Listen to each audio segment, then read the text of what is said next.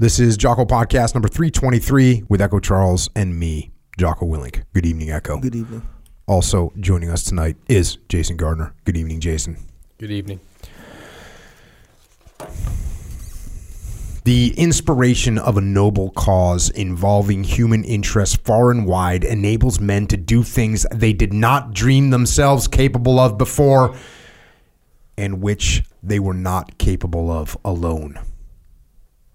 The consciousness of belonging vitally to something beyond individuality, of being part of a personality that reaches we know not where in space and time, greatens the heart to the limits of the soul's ideal and builds out the supreme of character.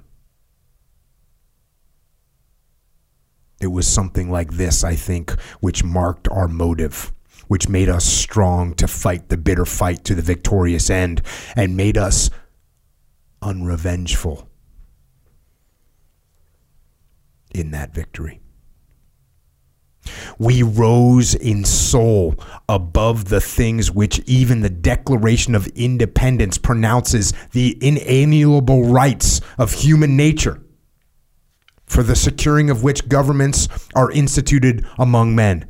Happiness, liberty, life, we laid on the altar of offering, or committed to the furies of destruction, while our minds were lifted up to a great thought and our hearts swelled to its measure. We were beckoned on by the vision of destiny. We saw our country moving forward, charged with the sacred trusts of man. We believed in its glorious career, the power of high aims and of strong purpose, the continuity of great endeavor, the onward, upward path of history to God. Every man felt that he gave himself to and belonged to something beyond time and above place, something which could not die.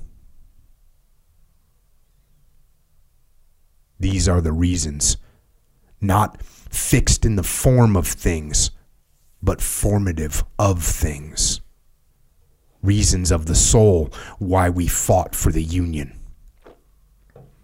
And this is the spirit in which, having overcome the dark powers of denial and disintegration, having restored the people of the South to their place and privilege in the Union, and set on high the old flag telling of one life and one body, one freedom and one law over all the people and all the land between the four great waters.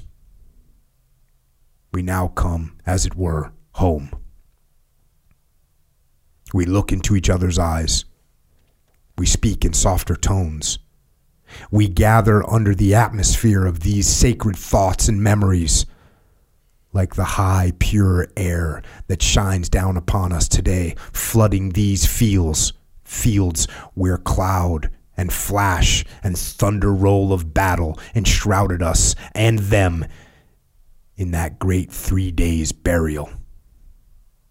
To celebrate this resurrection, to rear on these faraway field memorials of familiar names, and to honor the state whose honor it was to rear such manhood.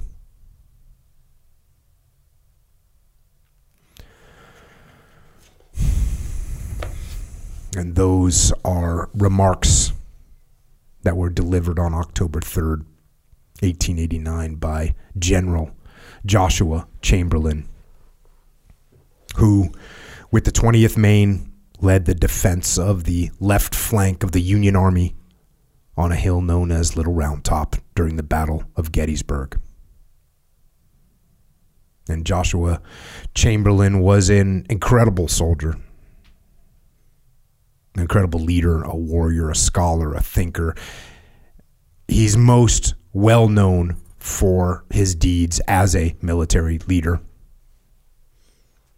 He received the Medal of Honor for his heroic leadership there in Gettysburg. That was only part of his life. He served only 4 years in the Army. But during that time, he participated in some of the fiercest fighting of the war. Over 20 engagements, including Fredericksburg, Chancellorsville, Gettysburg, Spotsylvania, Cold Harbor, Petersburg, and Five Forks. He was wounded 6 times during battle. 2 of those times nearly fatal. He was chosen by Grant to receive the first flag of surrender at the Appomattox Courthouse on April 12th, 1865. Then went on to be elected governor of Maine 4 times. Served as president of Bowdoin College. He was a lawyer. He was a real estate developer.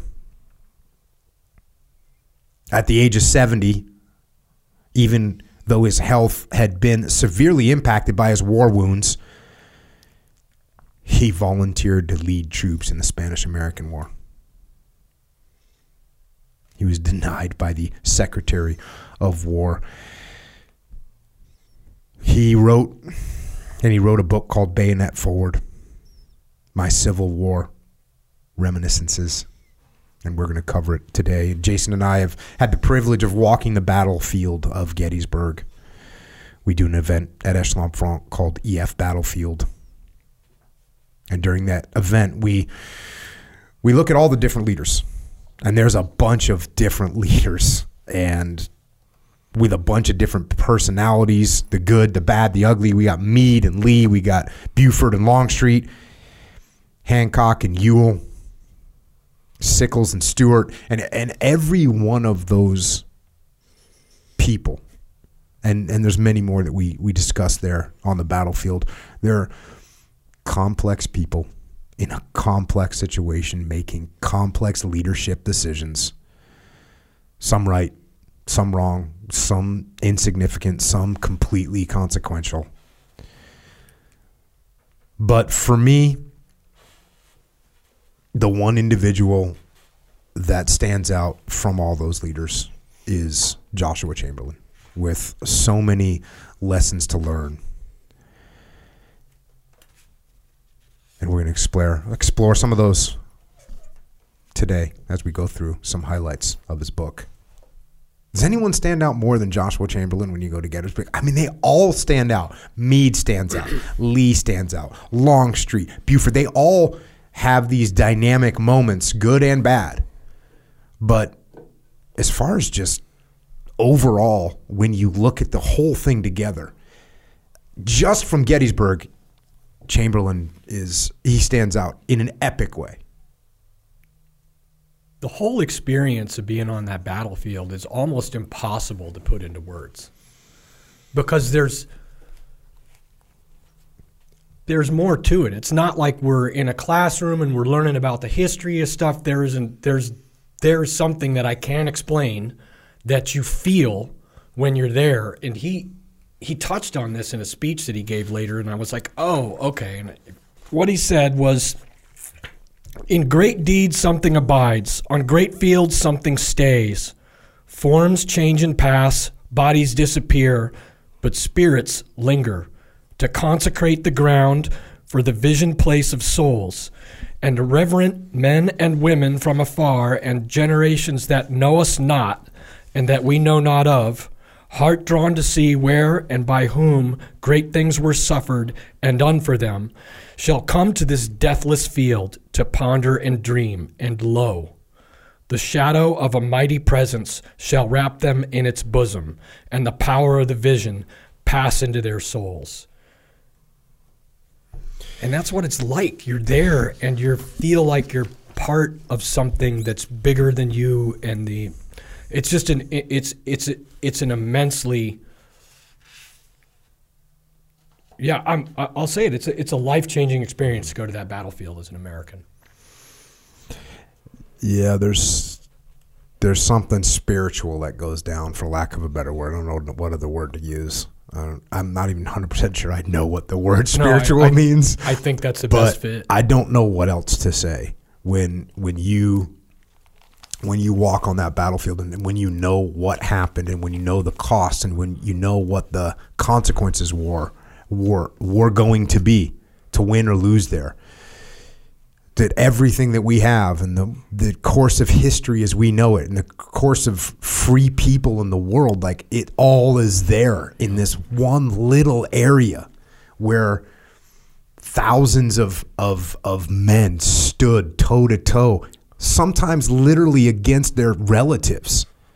And when we walk that battlefield, we point that out. Certain battles where there's literally relatives fighting against each other.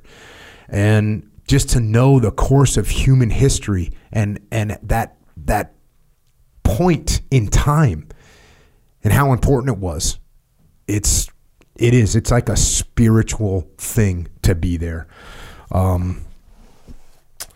Possibly the most decisive battle of the Civil War, because if things had gone the other way, it would have affected the election and when you actually walk there and you see that things were literally held by a thread. Yeah. I mean, case in point, the 20th Maine on the left flank of the Union Army. Attack after attack after attack, and we'll get to it. All right, I'm going to go to the book. We're going to the Battle of Fredericksburg. This is Virginia, December 11th through the 15th, 1862. By the way, I didn't check on the weather, but December 1862, this was crazy. So we make boots, right, at Origin. The boots that these guys wore were boots called single last boots. And what that means is they don't have a left foot and a right foot. There's just one shape for the boots, and it's a wooden sole. So it's a piece of wood with leather attached to it, and you get a left and a right is the same. That's like the comfort level that these dudes are in. It's a freaking nightmare. Here we go. So we were held in reserve. It may be thought that we were glad to be kept out of the fight, at least for the present. But I take occasion to say that in forming for a great fight, it is not regarded as a very special favor to be held in reserve. The holding is most likely not for long. And it holds itself a peculiar stress and strain, waiting and watching, intent and anxious, stirred by the pulse of manhood and the contagion of comradeship, conscious of the strength to help, but forbidden to strike. All this wears sorely on every generous spirit. This guy is such a freaking incredible writer. It's mind-boggling, but that is such a great thing. And as soon as I was reading, I was like, this is the first thing I'm going to read in this book, because only if you've been sitting on the battlefield when there's something happening and you can't do anything, or you're being held, quote, in reserve, and you know what it feels like to be like, oh, I want to go help, but I can't. And what does he say? My manhood wants to go help, but I can't. But then he gets this. Then he says this, and that other not unmanly impulse, if the worst is coming, let us meet it, may have its part too in the drama.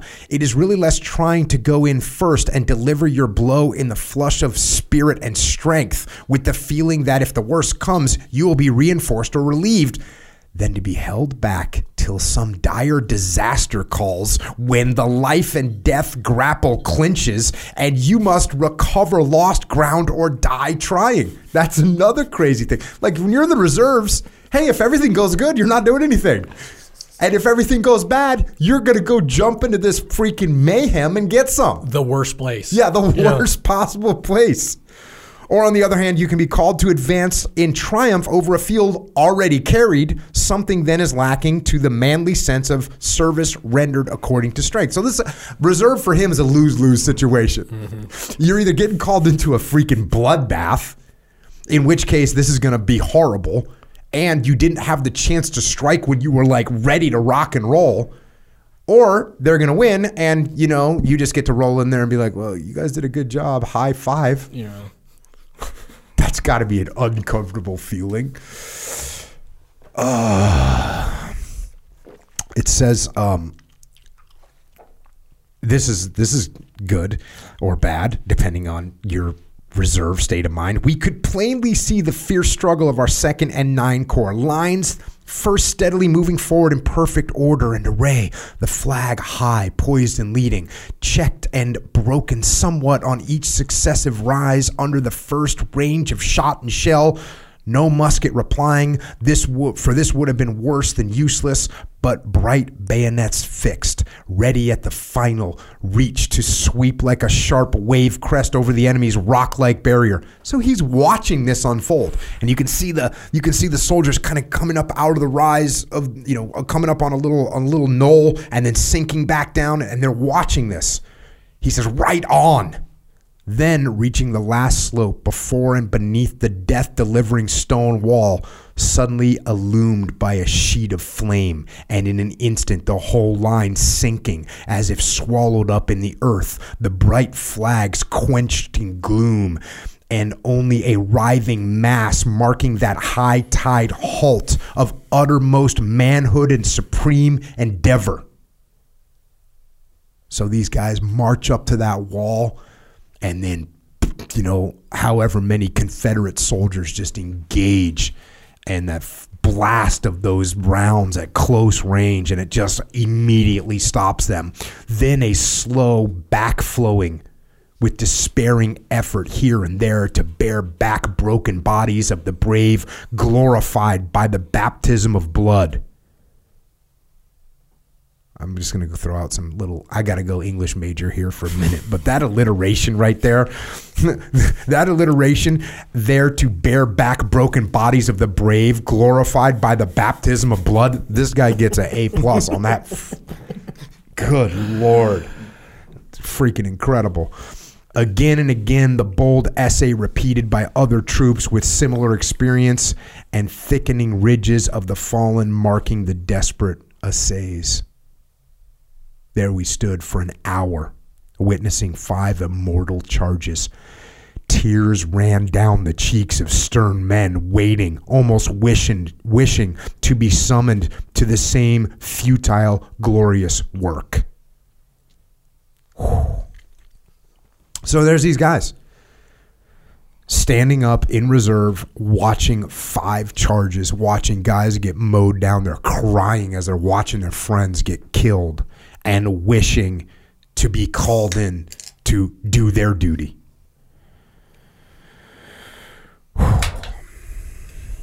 Just to get it over with. Yeah. Yeah. If you're standing in line to go into a meat grinder, do you want to be the first one or like 30 back watching it come slow? Good grief.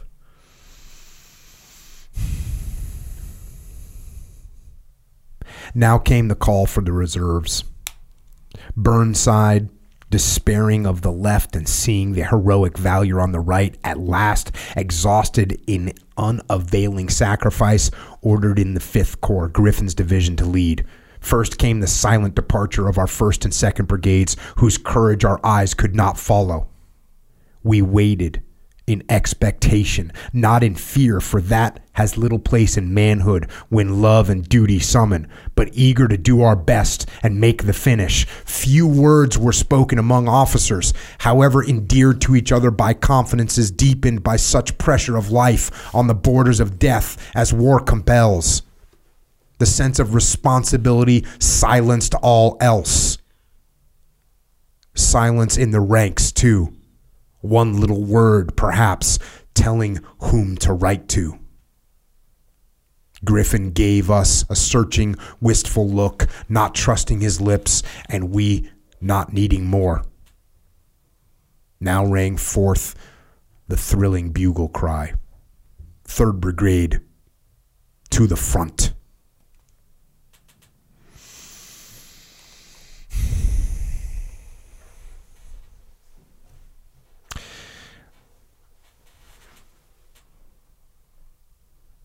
I don't know, man. I don't know if I have any comments. This guy is such an incredible writer. And the way he conveys this, it just doesn't need anything else.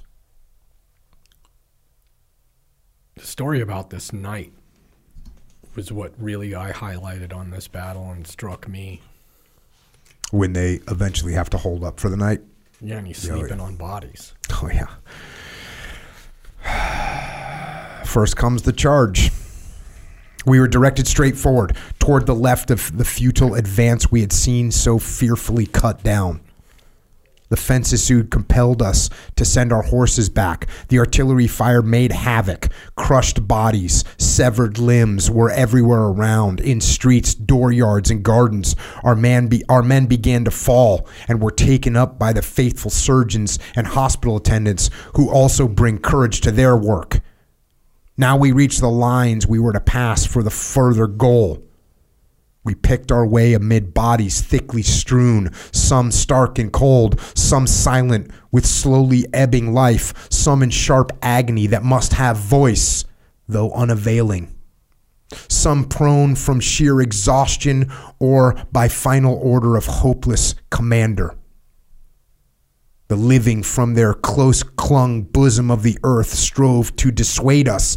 It's no use, boys. We've tried that. Nothing living can stand there. It's only for the dead.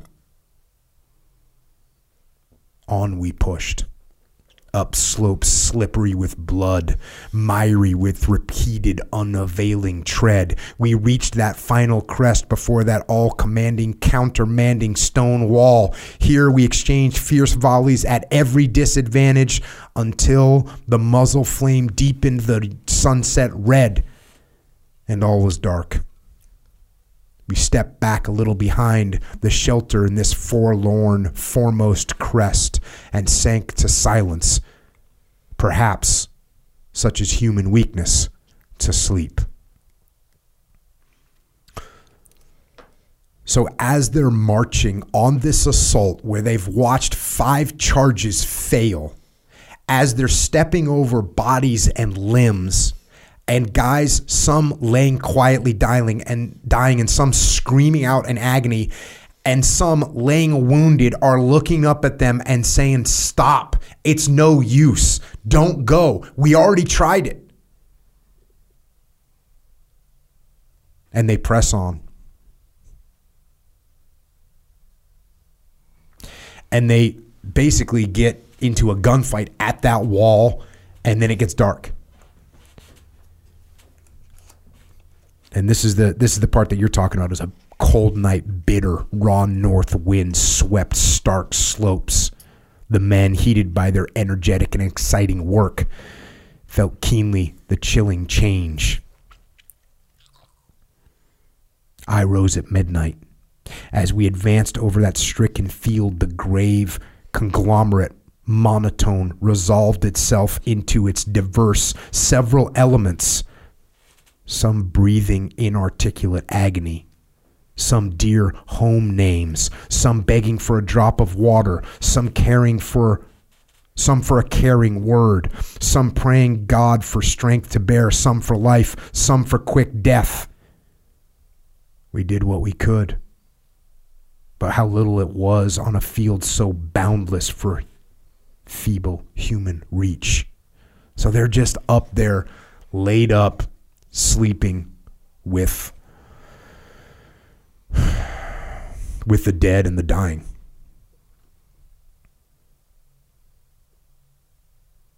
By the way, I'm not reading this whole book. You and I were talking earlier on. I said, hey, it's going to be hard. It was hard for me to pick out, like, what am I going to read? Because literally this book, you could just read the entire thing. Just do the audiobook. I could just do that and just call it. Just be like, hey, I'm just going to read this whole thing. And maybe I will do that. There's no way this is being protected by copyright or anything like that because it's too old. So maybe I'll just do an audiobook, get that out there as well. My dad just tried to get a copy of it, and it wasn't readily available. He had to get it like from an outside seller on Amazon. Oh, the book itself? This one, yeah. Yeah, it'll be reprinted now, which is awesome. But maybe I'll have to just go straight audiobook on this thing. Hats off to you, because there's some words in here I'm not used to. Yeah, it's not that bad. There's worse. He even though they're definitely, I think there's definitely words that are challenging, but it's still, he speaks pretty plainly, you know? I mean, compared to some stuff from back in the day, this is really back in the day, Uncle Charles, he's a plain speaker. But man, it's funny. I never picked up on that alliteration. And I didn't pick up on it because I haven't been reading it out loud. As soon as you start reading out loud, that alliteration. Have you ever read the Seamus Heaney version of Beowulf? No. Okay, so Beowulf, the way it's written in, what is it, Old English? God, I hope I got that right. Yeah, it's Old English. It's written the way that they wrote it. It's written with alliteration, so all the sounds are and t, like the same vowels, right? Yeah.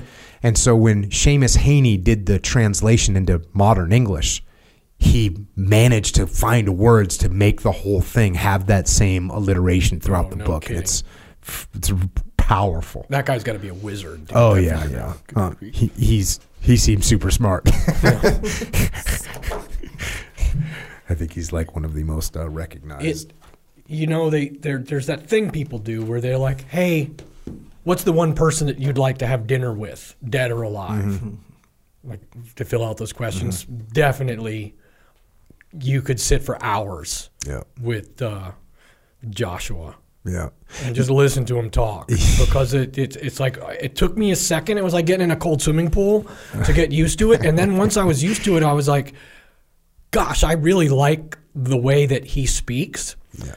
And then sometimes I would send like text to Iris, like, "Hey, I'm going to endeavor to get the kids ready for school, and then my efforts will be pointed towards ensuring that the horses are fed." Yeah. No, he's and mimicking because his stuff is awesome. Yep. So these guys are up there all night. It's a horror show. It's a horror show. No big deal. Just sleeping on dead guys. Fast forward a little bit. Wakened by the sharp fire, soon came a storm of bullets from the front and flank to rout us from our slight shelter in the hollow between the two outermost crests of the manifold assault. Not sufficing, the artillery took up the task, trying to rain down shell upon us and sweep solid shot through our huddled group. We had to lie flat on the earth, and only by careful twisting could any man load and fire his musket against the covered line in the front.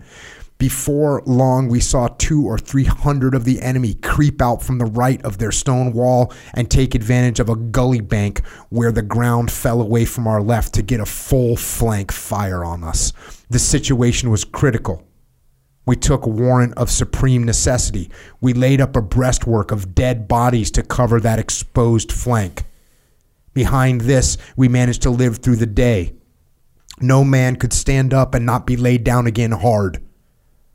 I saw a man lift his head by the prop of his hands and forearms and catch a bullet in the middle of his forehead. Such recklessness was forbidden. We lay there all day, hearing the dismal thud of the bullets into the dead flesh of our life-saving bulwarks. No relief could dare to reach us, reinforcements we did not wish.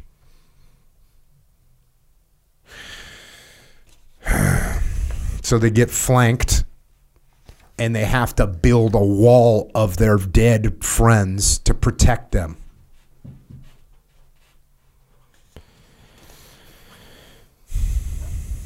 Fast forward a little bit. They get ordered back to Fredericksburg. Night came again, and midway of it, the order to remove and take respite within the city. We had to pick our way over a field strewn with incongruous ruin. Men torn and broken and cut to pieces in every indescribable way. Cannon dismounted, gun carriages smashed or overturned, ammunition chests flung wildly about, horses dead and half dead still held in harness, accoutrements of every sort scattered as by whirlwinds. It was not good for the nerves, that ghastly march in the lowering night. Just after midnight of this miserable day, we were summoned 3 regiments of us to set forth on some special service. We knew not what or where. Something very serious, we must believe. We were bound for the extreme front to form a picket line to cover the center of the field while the army was to take some important action. Colonel Ames commanded our line, the regiment coming under my charge. The last order came in low tones. Hold this ground at all hazards, and to the last. A strange query crossed our minds. Last of what? No dictionary held that definition. As a general term, this reached the infinite.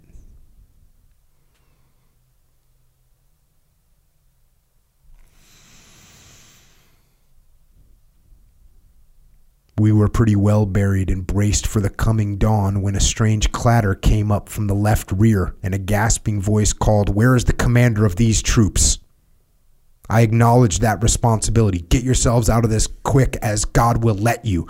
The whole army is across the river," was the message, heard no doubt by the whole hostile picket line. This was a critical moment. Something must be said and done quickly. "Steady in your places, my men," I ordered. "One or two of you arrest this stampeder. This is a ruse of the enemy. We'll give it to them in the morning." This was spoken with no suppressed or hesitating tone, but pitched for the benefit of our astonished neighbors in double darkness in our front. My men caught the keynote of my policy, trusted my discretion, and held themselves quiet. Talk about badass. Quick thinking, too. So he's up there freaking with their picket line where they're expecting this massive fight, and somebody comes up on horseback and says, "Hey, the whole entire army's across the way. Get out of here as quick as you can. Go." And he knows this guy's an imposter and just stays calm and cool and says it loud enough so that the enemy can hear him.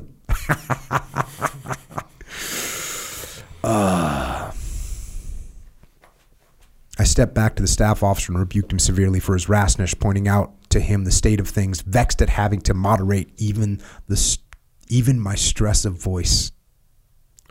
He explained he had had such a time getting over the field and up to this front line, he had almost lost his wits. So that was a Union guy? No. Oh, yes. Yeah, and he was quick enough to go, "Hey, arrest this enemy guy." And then he's like, "Hey, come here, buffoon." Yeah. You almost made everybody run away. I stepped back to the staff officer, rebuked him severely for his rashness. That makes it even cooler. Pointing out to him the state of things, vexed at having to moderate even the stress of my voice, which something that we talk about all the time is like staying calm. And that's an important thing. And even the way you speak is going to impact the other people around you, and he knows that. Vexed is a word that I need to use more. Yeah, vexed is a good word. One of my friends growing up, he had another friend he had a adopted brother that was from like somewhere in the islands, like Jamaica or something. Sure. And he would do something that would make his brother mad. His brother would say, "You're vexing me." So I think that's a good time for this. Good. Let's bring back that word.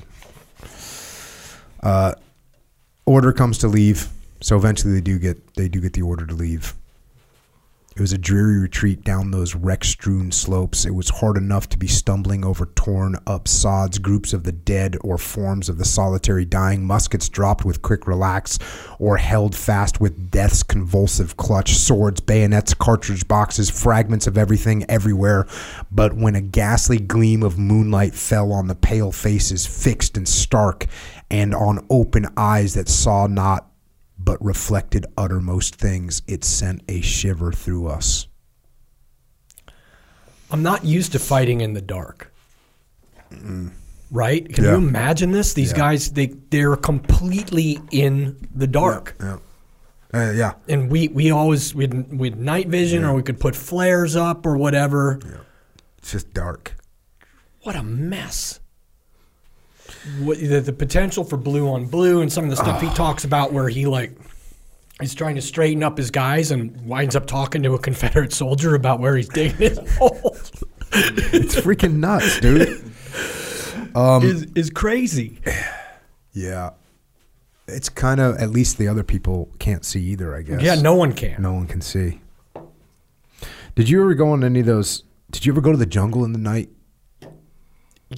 Yeah, I went down into jungle training in Panama. Yeah, I did that and then too. Basically we learned, like, you're not doing anything at night. You're going to stop. Yeah, you have to stop.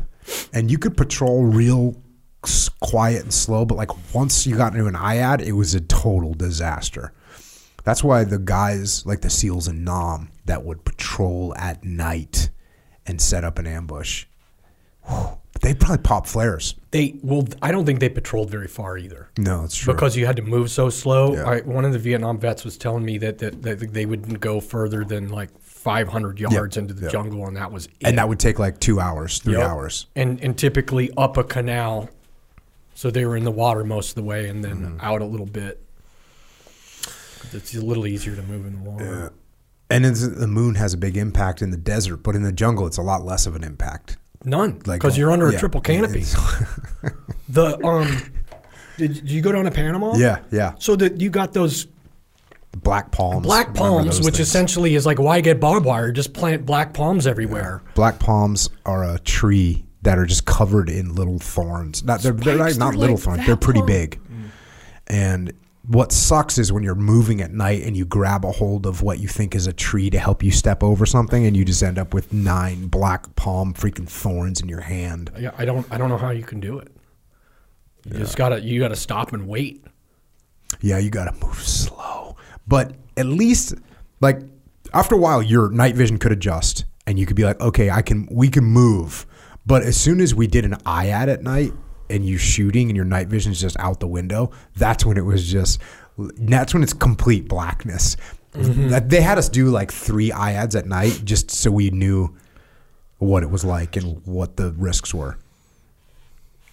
We were doing some training for a while called the EMP training, right? What if we go to war with someone and we don't have night vision or any of that other stuff? And so that was great because some of the Vietnam vets were contracting for us, and they were talking about being able to smell the enemy.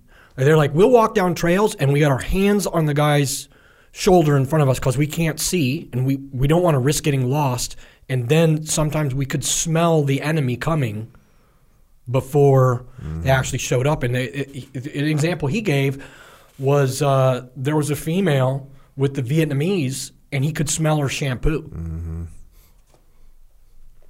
And then just start shooting, It's like when they're that close that you're smelling them before you're seeing them. It's just crazy.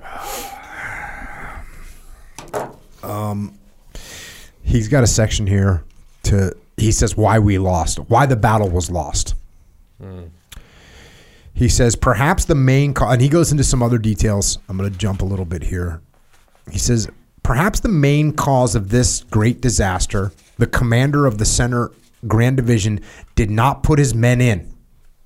They were sent by superior orders in detachments to support other commands as a forlorn hope at various times and places during the unexpected developments, or rather the almost inevitable accidents of the battle. It should not have been a disaster. Franklin, with his 60,000 men, should have turned Lee's right, whereas he attacked with only 2 divisions and at one at a time, and did not follow up with his whole force with their splendid initiative. This is, all about prioritize and execute. You're doing a little bit, trying to solve this problem, trying to solve that problem, trying to solve another problem. It's like, what is our major problem? And not keeping things simple either. That's true too. Yeah. When Franklin failed, it was rashness to expect Sumner to carry the formidable heights beyond the city, made impregnable by Lee's best skill and valor. That front might have been held still under menace, while Sumner, reinforced perhaps by the main body of Hooker's Grand Division, might have concentrated upon Lee's left above the city and flanked the formidable bastions crowning the heights that entrenched his front with all that earth and manhood could do. That battle was not fought according to Burnside's intention, and that his plan was mutilated by distrust and disharmony among his subordinates' commanders does not exonerate him. This is going back to Napoleon, right? Look, if I tell you to do something, if I tell Jason to do something, I tell Echo to do something, and you guys don't like me or you don't like my plan, and so you go do something else, that's not your fault. That's my fault for not fixing it and not getting you engaged in the plan and not accepting your input and asking what your opinion is. It is the first great trust and place of a chief commander to control reluctant and incongruous elements and to make subordinates and opponents submit to his imperial purpose. Now, I'll tell you, what's the best way to get someone to submit to your imperial purpose is by saying, hey, Jason, how do you want to assault this target? Yeah. That's the best way. Not by saying, hey, here's what I'm imposing upon you to do. And you can take those words the wrong way, and I don't think that's how he met him. Like, you could take it like, hey, you just need to impose your will, which is actually what he just said, impose your will on the imperial purpose. But I think he meant them in the way that you get people to do that by getting them involved with the plan and letting them take ownership and you're climbing that ladder of alignment that we talk about. Yes. And look, if I say, hey, no, Jason, this is what we're doing, and you're like, hey, roger that, got it, boss. I don't agree with this plan, but I'm going to execute it. We're good. Like, you can be like, hey, there's times where you and I might disagree about something. And I go, hey, listen, we don't have time to figure this out. We got to go, and we got to go now. So take 5 vehicles and go to the north side of that compound. And you're like, got it. That's okay. Like, we don't have time to discuss this. Now, if you were like, hey, Jocko, that's a bad call, we shouldn't do that, I'd be like, now I'm starting to question myself. Well, okay, what does he see that I don't see? What does he understand that I don't understand? So can you say, listen, this is what we got to do. We got to do it now. Time is of the essence. Yes. But if you're still getting pushback, there's a problem. You can't overly trust yourself as a leader. I never freaking trust myself. Like, I'm always thinking, what am I not seeing? What does Jason see that I don't see? What does Echo understand that I don't understand? What perspective do they have that I don't have? Here's one of the things about doing when we talk about Gettysburg, right? And sure, I can learn a lot from the things that Chamberlain did and Hancock and these other guys. What I really need to do is pay attention to when I'm acting like Sickles and just not paying attention and pushing the line out even though I was told not to and I'm doing that, or when, I'm behaving like Lee and I don't understand my subordinate's perspective and I'm giving them obtuse directions. And you always want to identify yourself with the heroes in any story. Where the most growth is going to come from is where you go, well, wait, how am I like these people that really screwed this up, and how can I fix that? Yep. And you will see yourself in your past. You'll be like, oh, I know when I did that. And you'll see it in your present, like, oh, I think I'm doing that right now. And then hopefully that will prevent you from making these mistakes in the future. And truly, when you walk the grounds and you start to see what they saw and see what they were looking at, and then you get to walk to the other person's perspective and see, oh, what does he mean by that order? It's very powerful to experience it and not just hear about it, for sure. He says, Burnside attempted a vindication somewhat on these lines, but too late. He prepared an order removing from command several of his high-ranking but too little subordinate generals and made ready to prefer charges against them for trial by court-martial. So after this went down, he's like, oh, we're going to fire some people. And then this. But Lincoln again interposed his common sense advice, and the matter was passed over. You could see Lincoln just a badass, like, hey, listen, bro. I know freaking Jason and Echo do exactly what you want them to do. Now you want to fire him, but you're the guy in charge. Court-martialing him's a little more than firing him, too, right? Yeah. What's really cool about his observations through this battle and some other battles is it gives you an insight to what has made the SEAL team so successful. And what made us successful is our ability to debrief stuff, basically where we take off rank. We're like, hey, what did we do right? What did we do wrong? What were our shortcomings? And he brings that out in this one and other ones where he's just laying it out. It's like, hey, here were some of the issues. Like communication, obviously, is a huge issue. A guy is getting word of something on a dynamic battlefield that's happening as it happening, then he's giving new orders.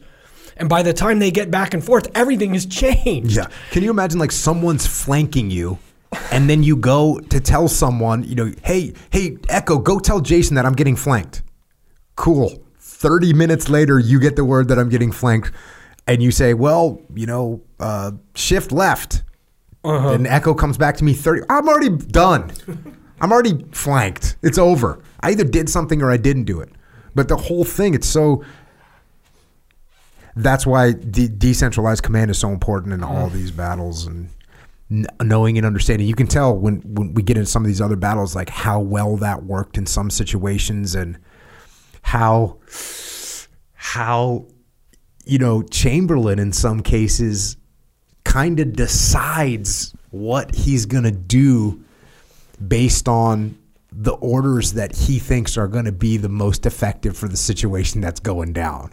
That's another weird thing you get to at Gettysburg, which we're about to talk about. But at Gettysburg, sometimes the situation, and we go into some good depths on this when we go out there, but, one guy takes initiative and it turns out good and everyone's clapping him on the back like he's a hero. Another guy takes initiative, maybe in a little bit different manner, and things go sideways and everyone calls this guy a jackass.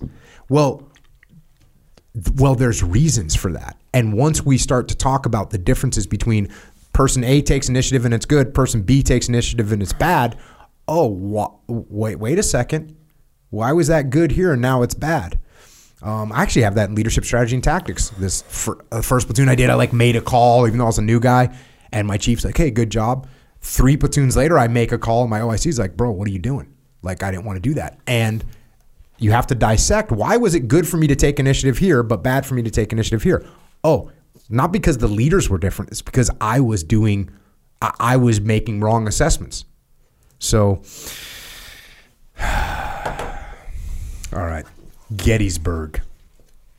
Through blood and fire at Gettysburg. By the way, yeah, I'm feeling sorry for anyone that doesn't get this book. I'm obviously only reading chunks of it, but it's awesome. Here we go. In a moment, the whole corps was in marching order. Rest, rations, earth itself forgotten. One thought: to be first on that Gettysburg road. The iron-faced veterans were transformed to boys. They insisted on starting out with the colors flying so that even the night might know what manner of men were coming to redeem the day. This is as these guys are getting ordered to Gettysburg. I kind of had to talk about that. There's a race to Little Round Top. And again, there's more detail about the whole battle. And look, we would have to read the whole book to really paint the picture of what's going on. So I don't want to get into the game or I don't think I'm skilled enough as a human to convey the whole battlefield as it's unfolding. So if you go watch a 20-minute video or a 7-minute video on Gettysburg and understand the scheme of maneuver, you'll be able to put some of the stuff in context. But here we go. This is the race to Little Round Top. In another instant, a staff officer from General Warren rushed up to find Sykes, our corps commander, to beg him to send a brigade at least to seize Little Round Top before the enemy's surging waves should overwhelm it. Other supplications were in the air, calling for aid everywhere. Our Vincent, soldierly and self-reliant, hearing this entreaty for Round Top, waited word from no superior, but taking the responsibility, ordered us to turn and push for Round Top at all possible speed and dashed ahead to study how best to place us. So there's some decentralized command happening. Mm-hmm. He hears, hey, we got to take this, and cool, I got it. And then goes up ahead to see, all right, once we get up there, I'm going to put the people in the right position. We broke to that right and rear, found a rude log bridge over Plum Run and a rough farm road leading to the base of the mountain. Here, as we could, we took to the double quick. So these guys run to this position. So Little Round Top is a hill. It's on the left flank of the Union, which has pretty much taken this ridge line to stand and fight against the Confederate forces. Fast forward a little bit. As we neared the summit of the mountain, the shot raked the crest that we had kept our men below to save our heads, although this did not wholly avert the visits of treetops and splinters of rock and iron, while the boulders and clefts and pitfalls in our path made them seem like the replica of the evil den across this sweetly named Plum Run.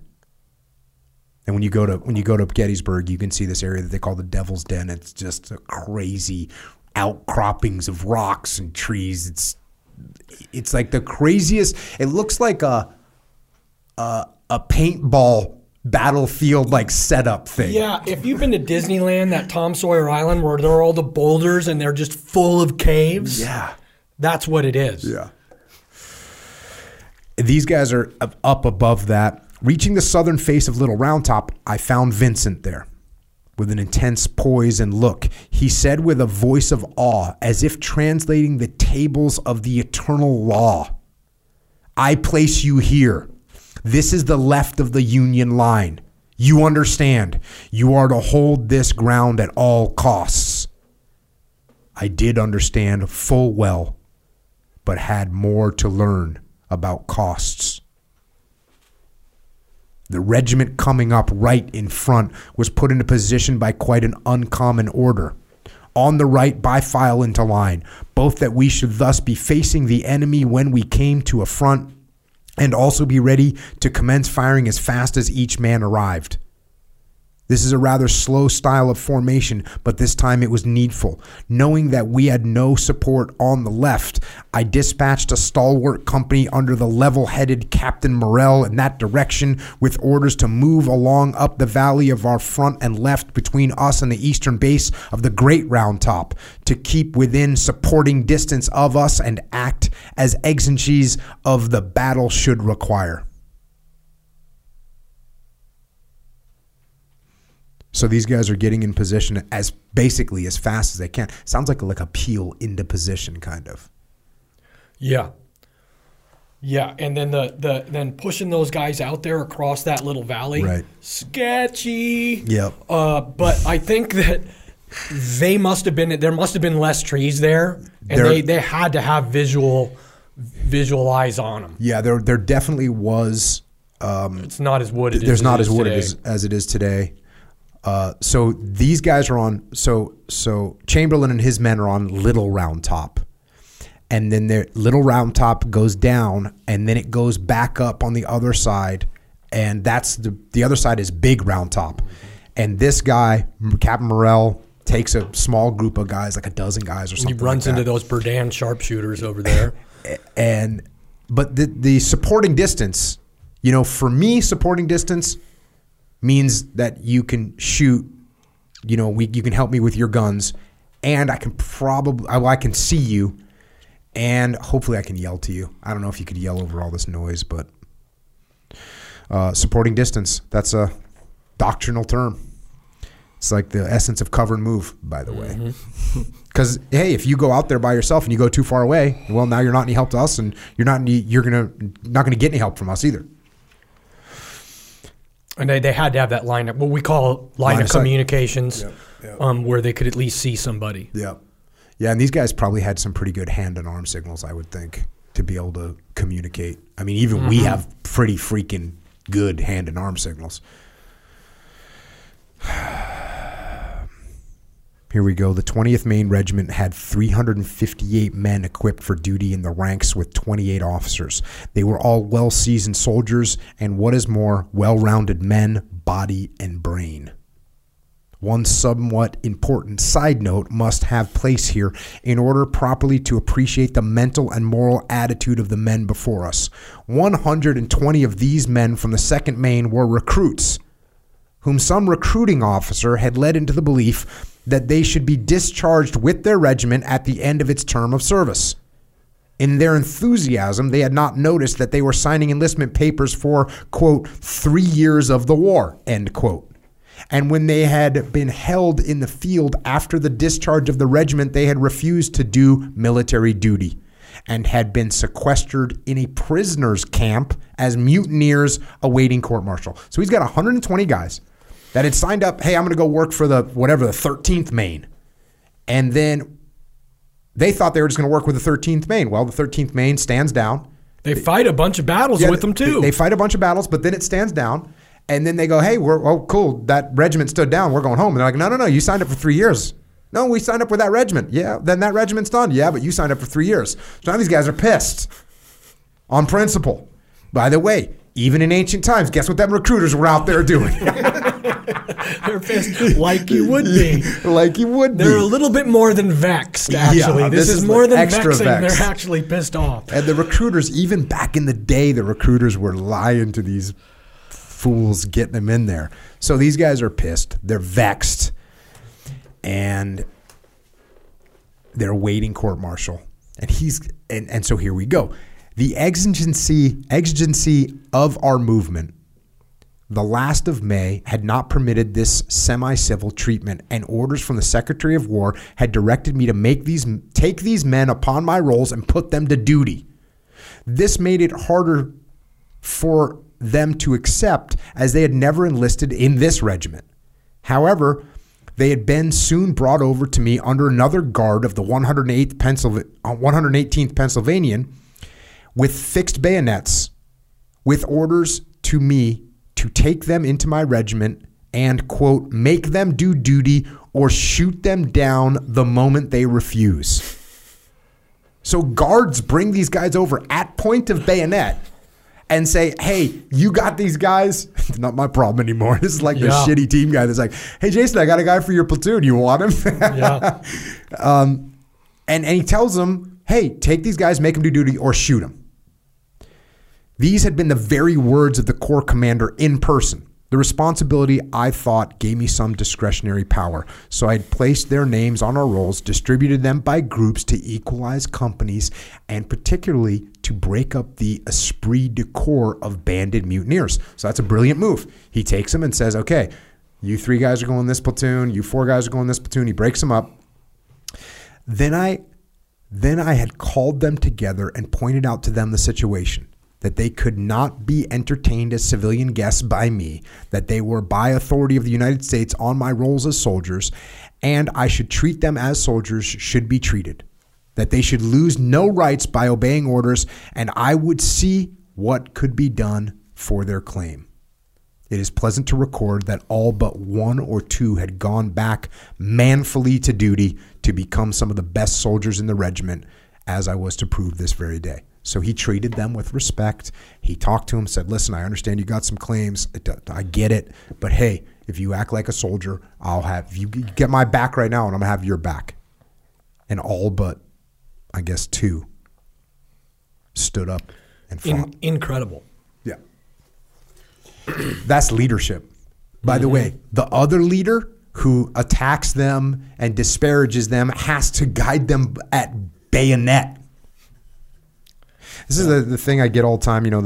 I always have to bring up the Vietnam draftees and just how, some people, when people tell me about whatever group they're working with, it's the millennials, it's the union, it's the craft people, it's the nurses, it's they take all these groups of people, whoever they are, whatever business we're working with, and they're like, well, the thing is with the nurses, the thing is with the millennials. They pack them in these groups that, no, this is the worst group of people ever, right?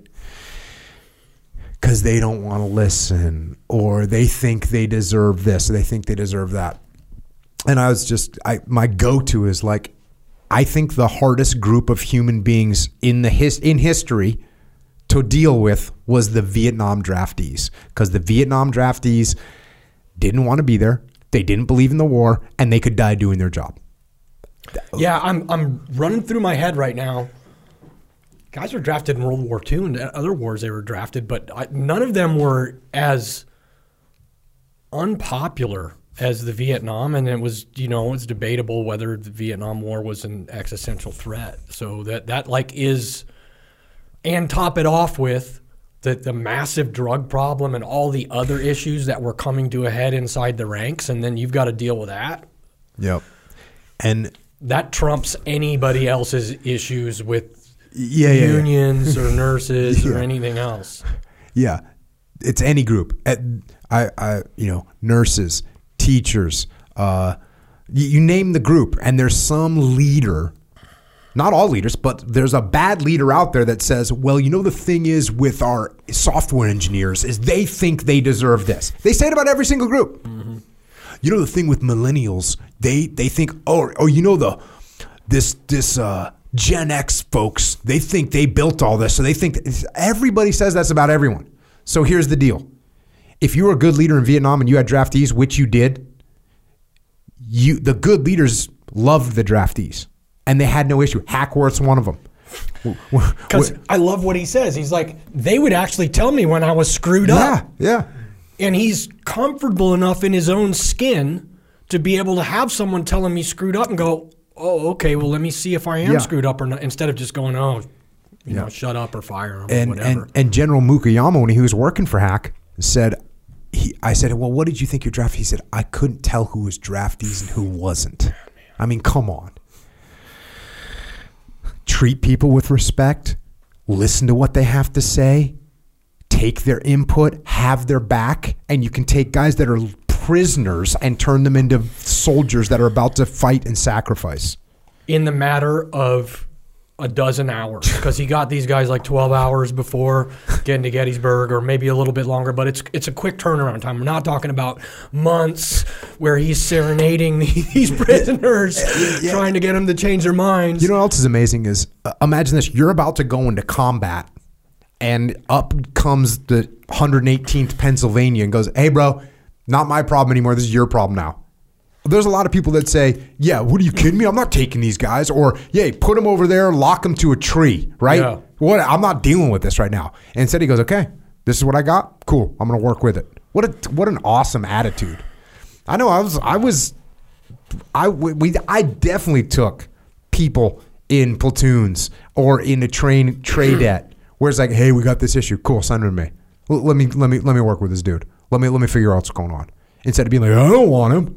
Hey, man, let's figure out what's going on with this guy. Chances are he's probably a halfway decent dude that just has some issues going on. He's probably going through a divorce, maybe done 6 back-to-back deployments. I don't know what's going on, but you don't either. When I ask you these questions, you don't even know what's happening with him? You're just telling me he's got a bad attitude? Why does he have a bad attitude? Like, give him to me. Give him to me. I put him in charge of cleaning the head. Yeah. Right? Yeah. Another example from strategy and tactics. Yeah. We'll put him in charge of something. Yeah. Well, we did. He still has a bad attitude. What was it? Oh, cleaning the head? Cleaning the bathrooms on the second deck. No. Let him run a dive. Yeah. All right. So here we go. I released the prisoners and provost guards all together and sent them to their companies. All but the drummer boys and hospital attendants went into the ranks.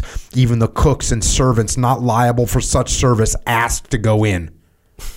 Others whom I knew to be sick or footsore and had given a pass to fall out on the forced marches of the day and night before came up now that the battle was on, dragging themselves along on lame and bleeding feet, finding their regiment and their places where need is greatest and heart's truest. Think of that for a second. Like you just pointed out, these guys didn't even have shoes that were fitted for left foot or right foot.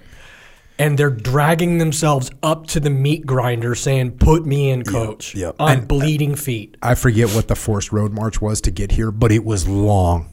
It was no joke. These guys are hurting when they show up. It's hot. Hot was, it's July.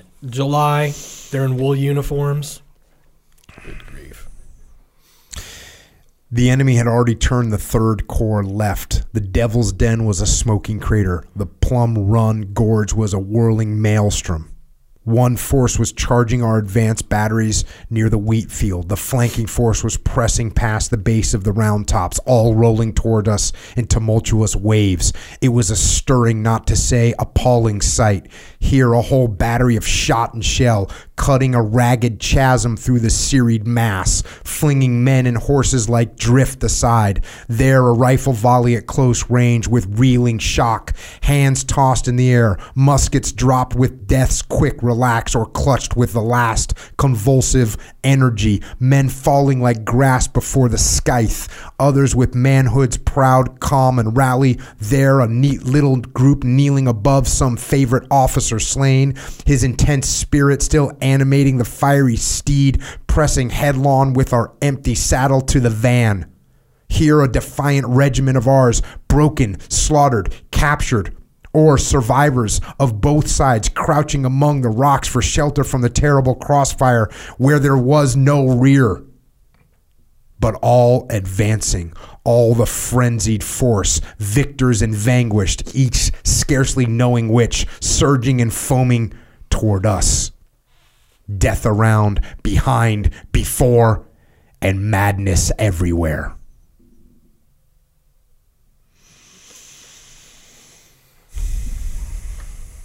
We haven't even gotten to like the real stress. He's just showing up. Yeah, it's insane the picture that he's painting. Yeah, so he's on Little Round Top now, and this is what he's looking at: just complete and utter chaos and mayhem.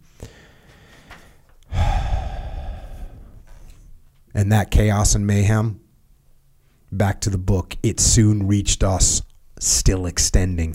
2 brigades of Hood's division had attacked Texas and Alabama. The 4th Alabama reached our right. The 47th Alabama joined and crowded in, but gradually, owing to their echelon advance. Soon, 7 companies of this regiment were in our front. We had all we could stand. My attention was sharply called, now here, now there. In the thick and smoke, Lieutenant Nichols, a bright officer near our center, ran up to tell me something queer was going on in his front, behind those engaging us.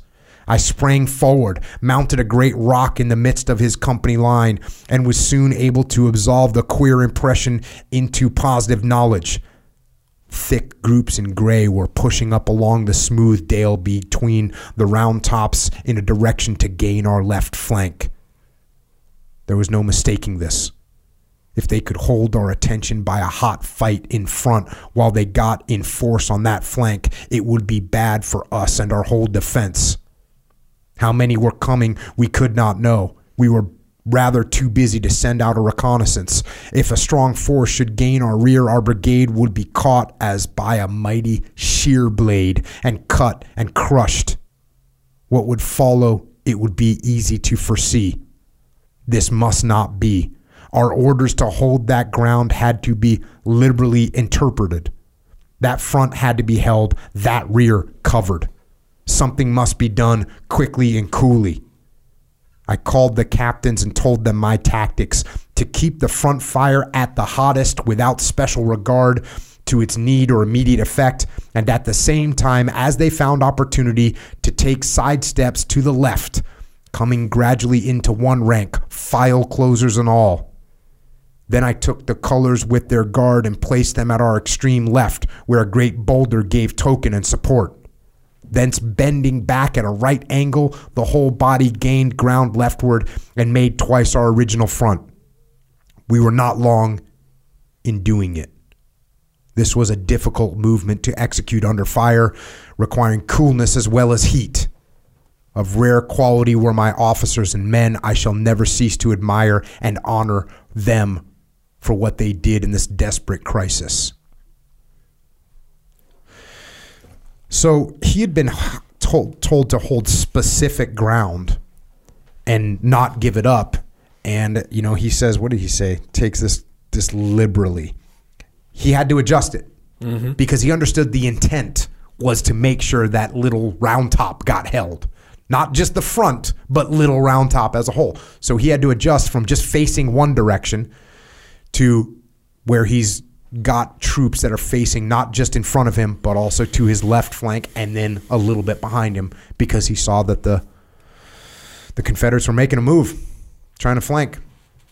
Meantime, the tremendous blow of the 4th and 5th Texas struck the right of our brigade, and our 16th Michigan reeled and staggered back under the shock. Confusion followed. Vincent felt that all was lost unless the very gods should intervene. Sword aloft and face aflame, he rushed in among the broken companies in desperate effort to rally them man by man. By sheer force of his superb personality, he restored a portion of his line and was urging up the rest. "Don't yield an inch now, men, or all is lost," he cried, when an answering volley scorched the very faces of the men, and Vincent's soul went up in a chariot of fire. In that agonizing moment came tearing up the 140th New York, gallant O'Rourke at the head. Not waiting to load a musket or form a line, they sprang forward into that turmoil. Met by a withering volley that killed its fine young colonel and laid low many of his intrepid officers and 100 of his men, this splendid regiment, as by a providence we may well called divine, saved us all in that moment of threatened doom.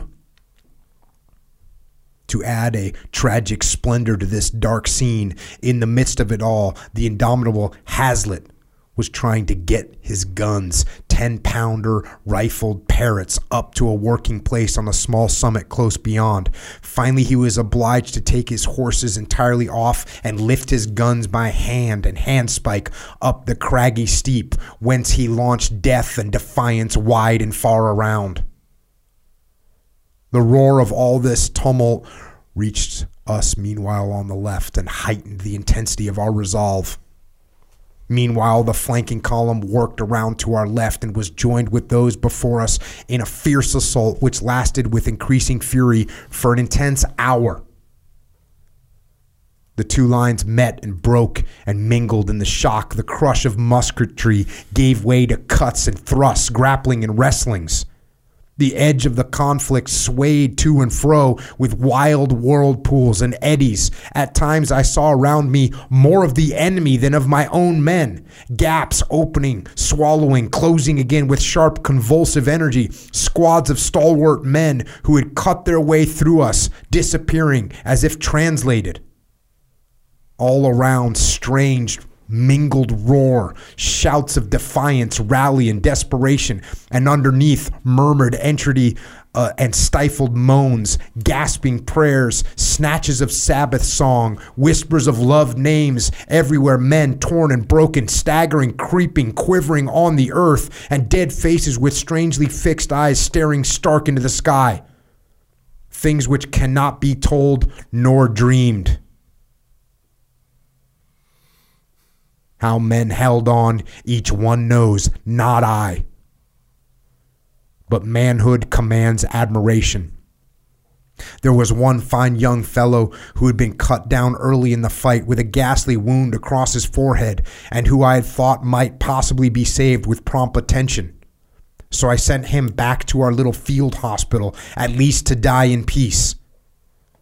Within a half an hour, in a desperate rally, I saw that noble youth amidst the rolling smoke as an apparition from the dead, with bloody bandage for the only covering of his head, in the thick of the fight, high born and pressing on, that they shall see death no more.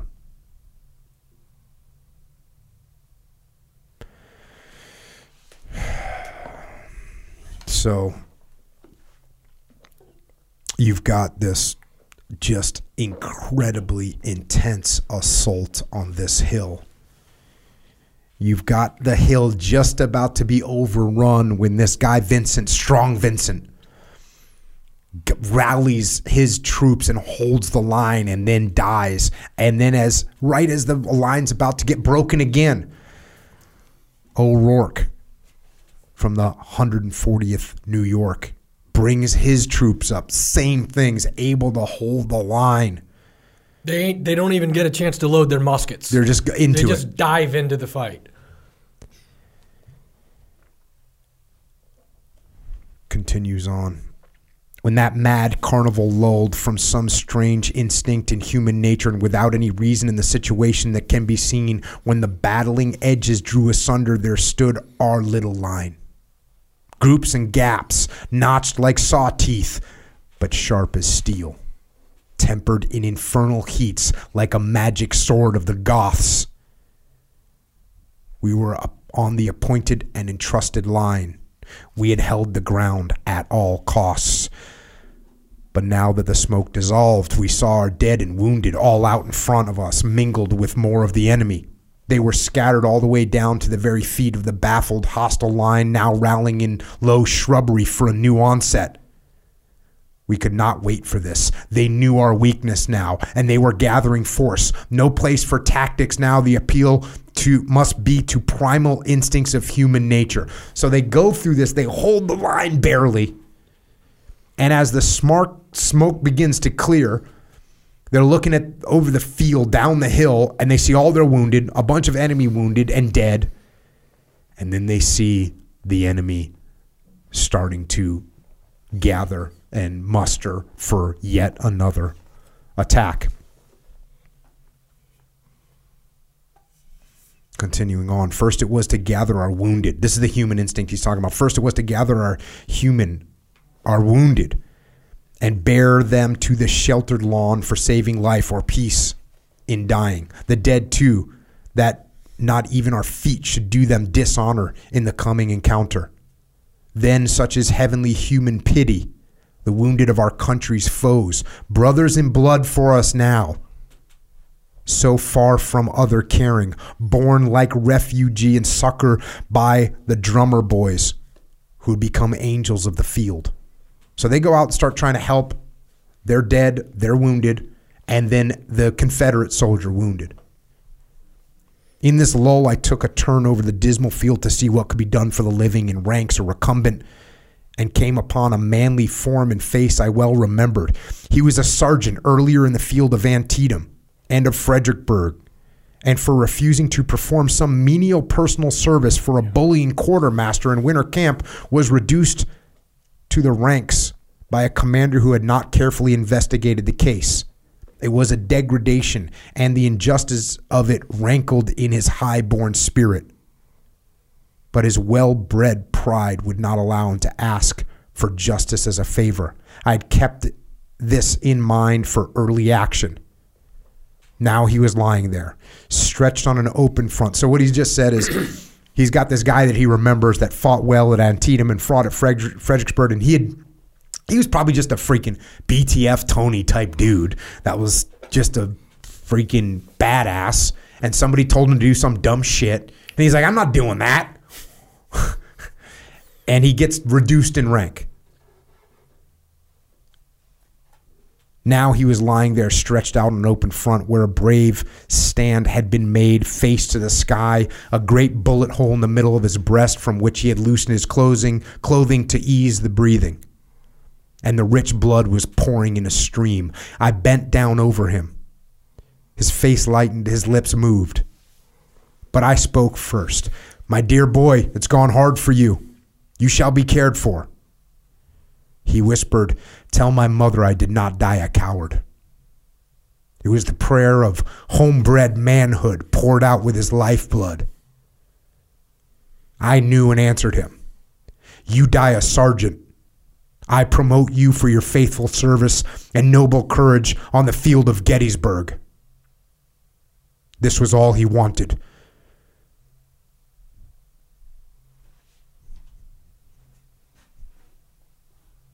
No word more.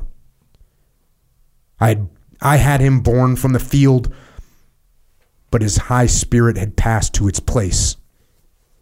It is needless to add that as soon as a piece of parchment could be found after that battle, a warrant was made out promoting George Washington Buck to sergeant.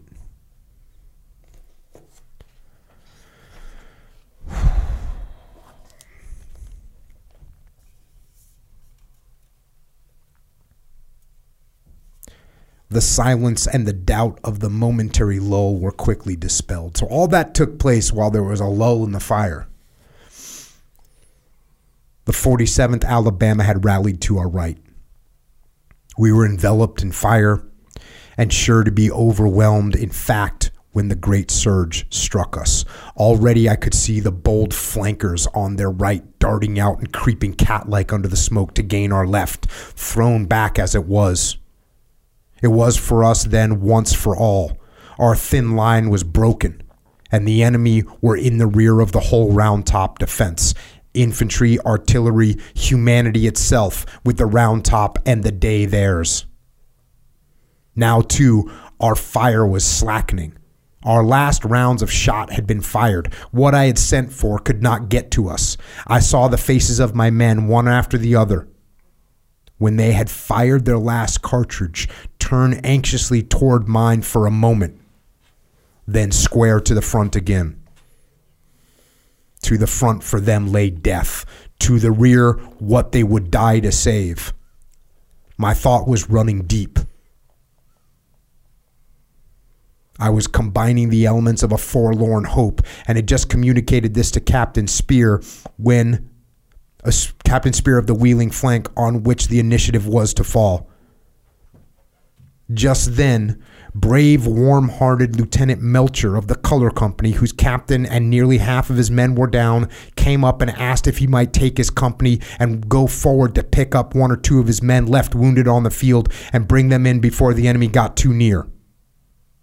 This would be a most hazardous move in itself, and in this desperate moment, we could not break the line, but I admired him. With a glance, he understood. I answered, "Yes, sir, in a moment. I am about to order a charge." So they're almost out of bullets.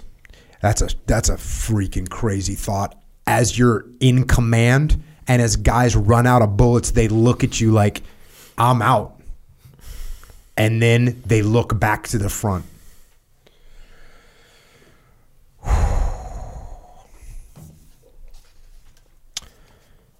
And this kid comes up saying, "Hey, boss, can I go out there and recover some of my wounded guys before the enemy gets too close?" And he knows he can't give that order, but he says, "Well, in a moment." Not a moment was about to be lost. 5 minutes more of such defensive, and the last roll call would sound for us. Desperate as the chances were, there was nothing for it but to take the offensive. I stepped to the colors. The men turned toward me. One word was enough. Bayonet. It caught like fire and swept along the ranks. The men took it up with a shout. One could not say whether it was from the pit or the song of the morning star. It was vain to order forward. No mortal could have heard it in the mighty hosanna that was winging the sky, nor would he wait to hear it. There are things still of the first creation whose seed is in itself. The grating clash of steel and fixing bayonets told its own story. The color rose in front. The whole line quivered for the start. The edge of the left wing rippled, swung, tossed among the rocks, straightened, changed curve from scimitar to sickle shape, and down the bristling arches swooped down upon the serried host, down into the face of 1,000, 200 men. So it's about 1,000, or sorry, it's about 500 people against 200. And all he had to say was bayonet. That imagery is just incredible. His description of it, more alliteration. It's just insane. He says it was a great right wheel. Our left swung first. The advancing foe stopped, tried to make a stand amidst the trees and boulders, but the frenzied bayonets pressing through every space forced a constant settling to the rear. Morrill, with his detached company and the remnants of our valorous sharpshooters who had held the enemy so long in check on the slopes of the Great Round Top, now fell upon the flank of the retiring crowd, and it turned into full retreat, some amidst the crags of the Great Round Top. So that's lucky. As the Confederate soldiers are starting to fall back, now who's on their flank but Merrill and the guys that had gone up on the big Round Top. At the first dash, the commanding officer I happened to confront. So this is going down. At the first dash, the commanding officer I happened to confront, coming on fiercely, sword in one hand and big Navy revolver on the other, fires one barrel almost in my face. But seeing the quick saber point at his throat, reverses arms, gives sword and pistol into my hands, and yields himself a prisoner. I took him at his word, but could not give him further attention. I passed him over to the custody of a brave sergeant at my side, to whom I gave the sword as an emblem of his authority, but kept the pistol with its loaded barrels, which I thought might come in handy soon, as indeed it did. Ranks were broken. Many retired before us somewhat hastily. Some threw their muskets to the ground, even loaded, sunk on their knees, threw up their hands, calling out, "We surrender, don't kill us." As if we wanted to do that. We kill only to resist killing. And these were manly men, whom we could befriend and by no means kill if they came our way in peace and goodwill. Charging right through and over these, we struck the second line to the 47th Alabama, doing their best to stand, but offering little resistance. The lieutenant colonel, as I passed, and a fine gentleman was the Lieutenant Bulger, introduced himself as my prisoner.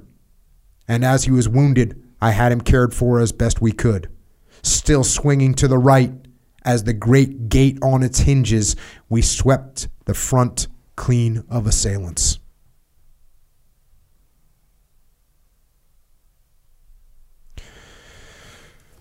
So that's it. I mean, that's the famous charge, bayonet charge from Little Round Top, down Little Round Top. And those guys from the Alabama have been running all day in wool uniforms.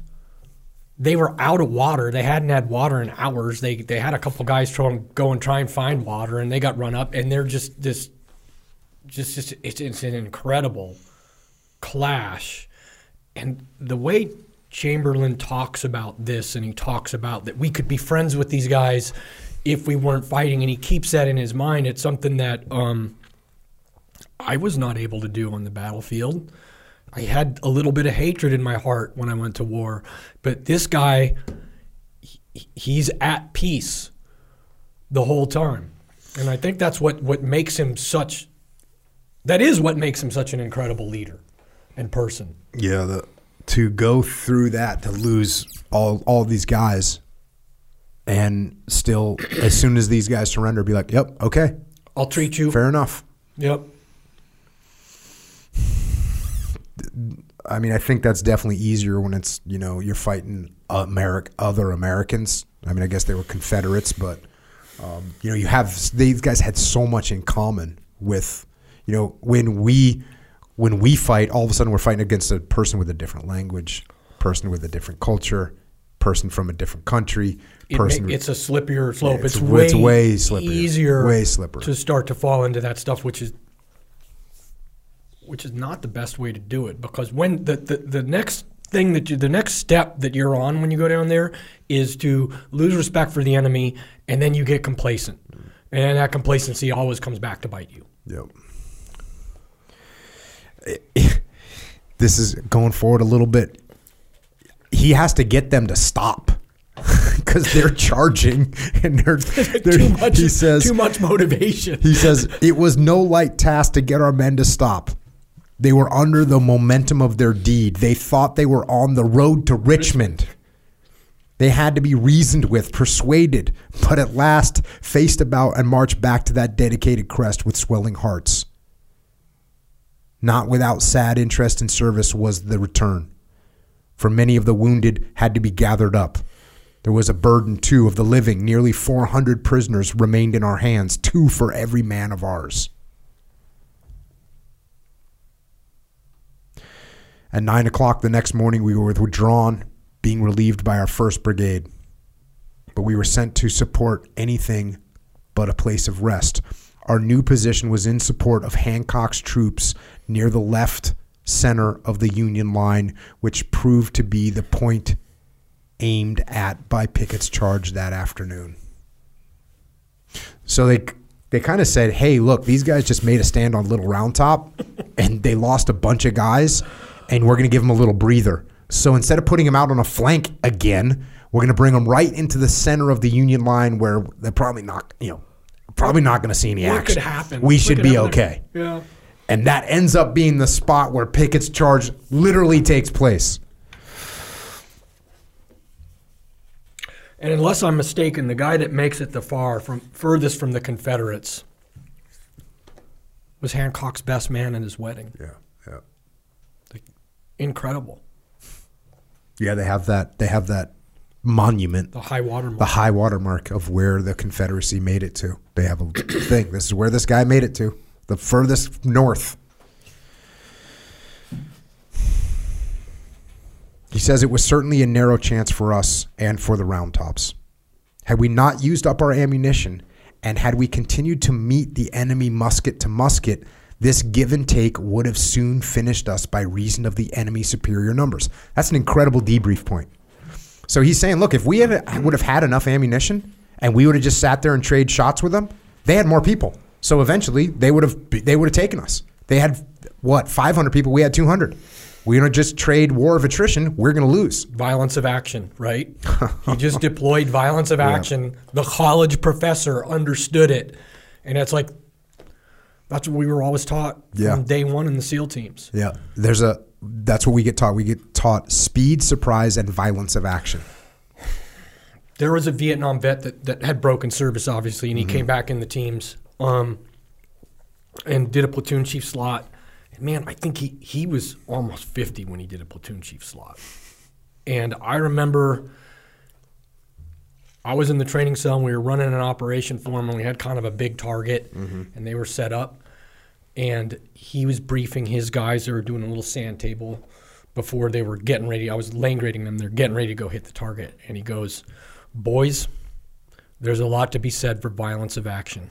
Let's get online and mow this target down. And they did. It was Brief awesome. complete. It was so impressive. Oh, it's so good.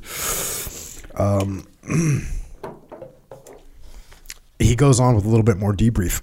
Or had the 15th Alabama continued their onset not regarding our preposterous demonstrations, they would have walked over our bodies to their victory.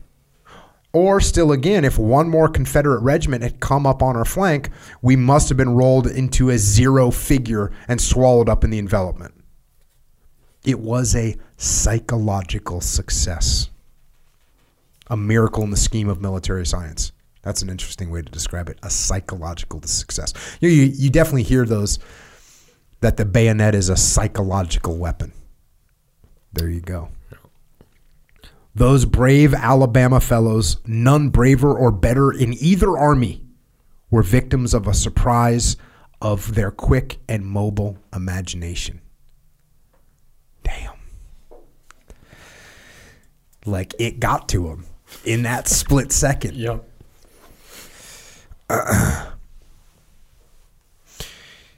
Continues on here. We had gone up the Round Top slopes to bid farewell to our dead. We found them there on the sheltered lawn where we had laid them, on the velvet moss fringed by low cedars that veiled the place with peace and beauty. I rode up near and, flinging the rein upon my horse's neck, dismounted to bend over them for a soldier's farewell. There they lay, side by side, with touch of elbow still, brave bronzed faces where the last thought was written. Manly resolution, heroic self-giving, divine reconciliation, or where on some young face the sweet mother look had come out under death's soft whisper. We buried them there in a grave, alas, too wide on the sunny side of a great rock, eternal witnesses of their worth, the rock and the sun. Rude headboards made of ammunition boxes, rudely carved under tear-dimmed eyes, marked and named each grave and told each home.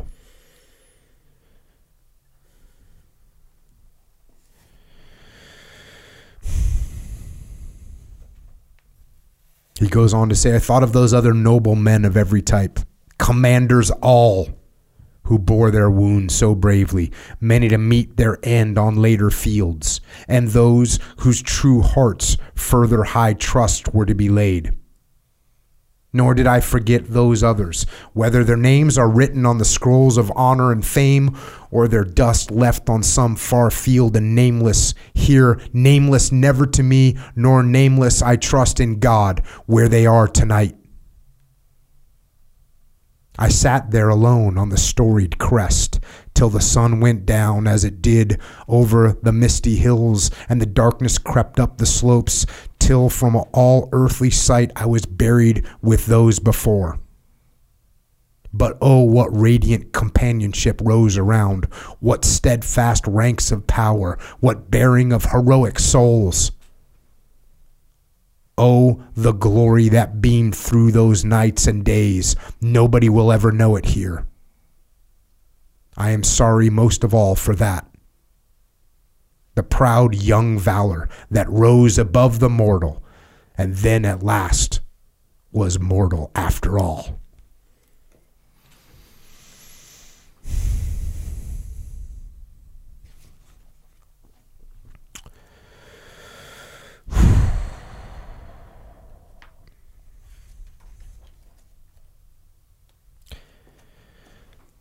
So there's Gettysburg.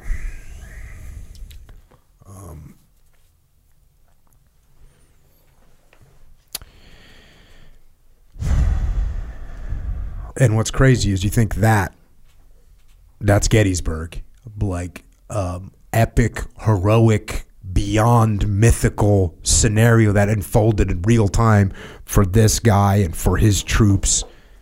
And then what do? March, because it's not over.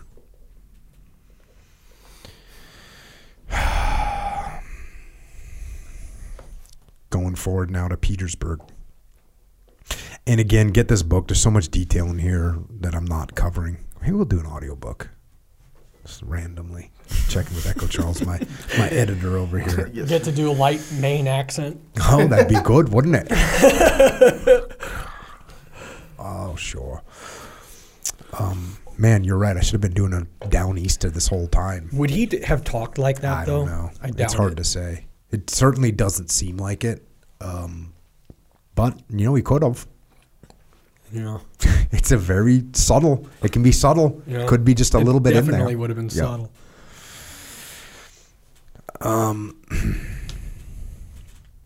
So here we go to Petersburg, because I don't know what else to tell you about Gettysburg other than go. If you get the chance to go there, and don't rush, and take your time, and you will have a spiritual experience. That's what I'm going to tell you about Gettysburg.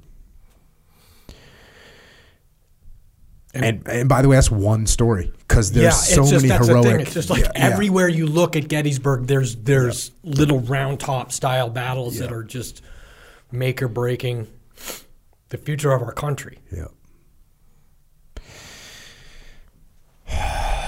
Going back to the book. When on the evening of June 17th, under the sharp attack of our 2nd and 9th Corps, the enemy drew in the outer line of their defenses, they left on an outlying crest near the deep cut of the Norfolk Railroad, and advanced artillery posts commanding the approaches from our side to the fortifications at Reeves Salient. From this position early on the 18th, they opened a strong slant fire on our division, then drawn up for an assault in our immediate front north of the railroad. Our attack was thus delayed while our own batteries were getting into position to support this assault. So we're going into an assault. Our line, however, was held in place, perhaps to take the enemy's attention from the movement of our guns. Cover and move is happening. This raking fire along our ranks was very trying to the nerves, which is a very mild way of saying things. Freaking raking fire from cannons is trying to our nerves, as well as to our judgment of the tactics which held us there when we were not allowed to move forward nor hit back. I am not saying to get back. So he's not saying he wanted to leave. He said he wanted to fight. But he's getting told, no, hold what you got. Hey, we're getting freaking raked with fire here. Just hold what you got. Our men were going down fast and for no good that we could see. It was therefore a welcome piece of information when our corps commander came along with the euphemism statement that this was, quote, very annoying, end quote. Which remark prefaced the suave inquiry if I thought I could carry that position. I understood the purport of the mild inquiry. Thought indeed was required, but the meaning was action. So let me translate that for you. They're getting raked with fire. This commander comes up and says, "This is annoying." He's like, "Yeah, no shit." And he says, "Do you think you could assault that position?" And the what did he say? He understood that what that inquiry meant was like, "Hey man, can you make this shit happen?" And he knew that the meaning was action. So he says, reconnoitering the situation, I could see no likelihood of being able to hold this place for long, nor in my judgment was it of importance to hold now that the batteries were dislodged, which had annoyed our troops in the designed assault. Moreover, I discovered that the position was completely commanded by the enemy's main works at the salient. 300 or 400 yards in our front were plainly seen several strong earthworks with 12 or 15 guns so disposed as to deliver a smashing crossfire over the ground between us. And just across the plank road was a large fort with heavy guns ready to sweep the crest we were occupying. Between these works was a solid entrenched infantry line of at least 3,000 men. We were a mile away from the rest of the army, and I prepared to, quote, take care of myself. I hurried up 3 batteries entrusted to me, running up the guns up under the cover of the crest, leveling slight platforms on the hither slope so that the men could work their guns, taking advantage of their recoil at discharge to reload, and then easily run them up again, the muzzles lying in the grass, all as yet unperceived by the enemy, and made them ready for what might happen. This position would be of use in case of a general assault by our army, and this is what I looked for. They're in a freaking hard situation. I mean, that's what this is spelling out. At this juncture, what was my astonishment at receiving a verbal order through a staff officer personally unknown to me, directing me in the name of, quote, the general commanding, end quote, to assault the enemy's main works in my front with my brigade. So the reason I kind of had to set up some of that military stuff there was because of what's about to happen. So he's standing there. He sees this is like a really tough situation. There's 3,000 people. They got flanking guns. They're going to be in a bad way. And this freaking random guy that he's never seen before says, hey, the general commanding says assault. Assault, frontal assault. He says this. This was certainly a compliment to my 6 splendid regiments, but I think you will justify my astonishment as well as my backhanded courage and recklessness of personal consequences in presuming to send back to the general a written statement of the situation with the opinion that that position could not be carried with a single brigade, even of Gettysburg veterans.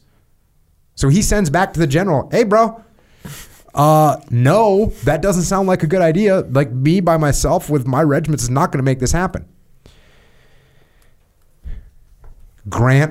General Grant had lost all patience that morning, and his chief subordinates were excited and flurried in a manner I had not seen before.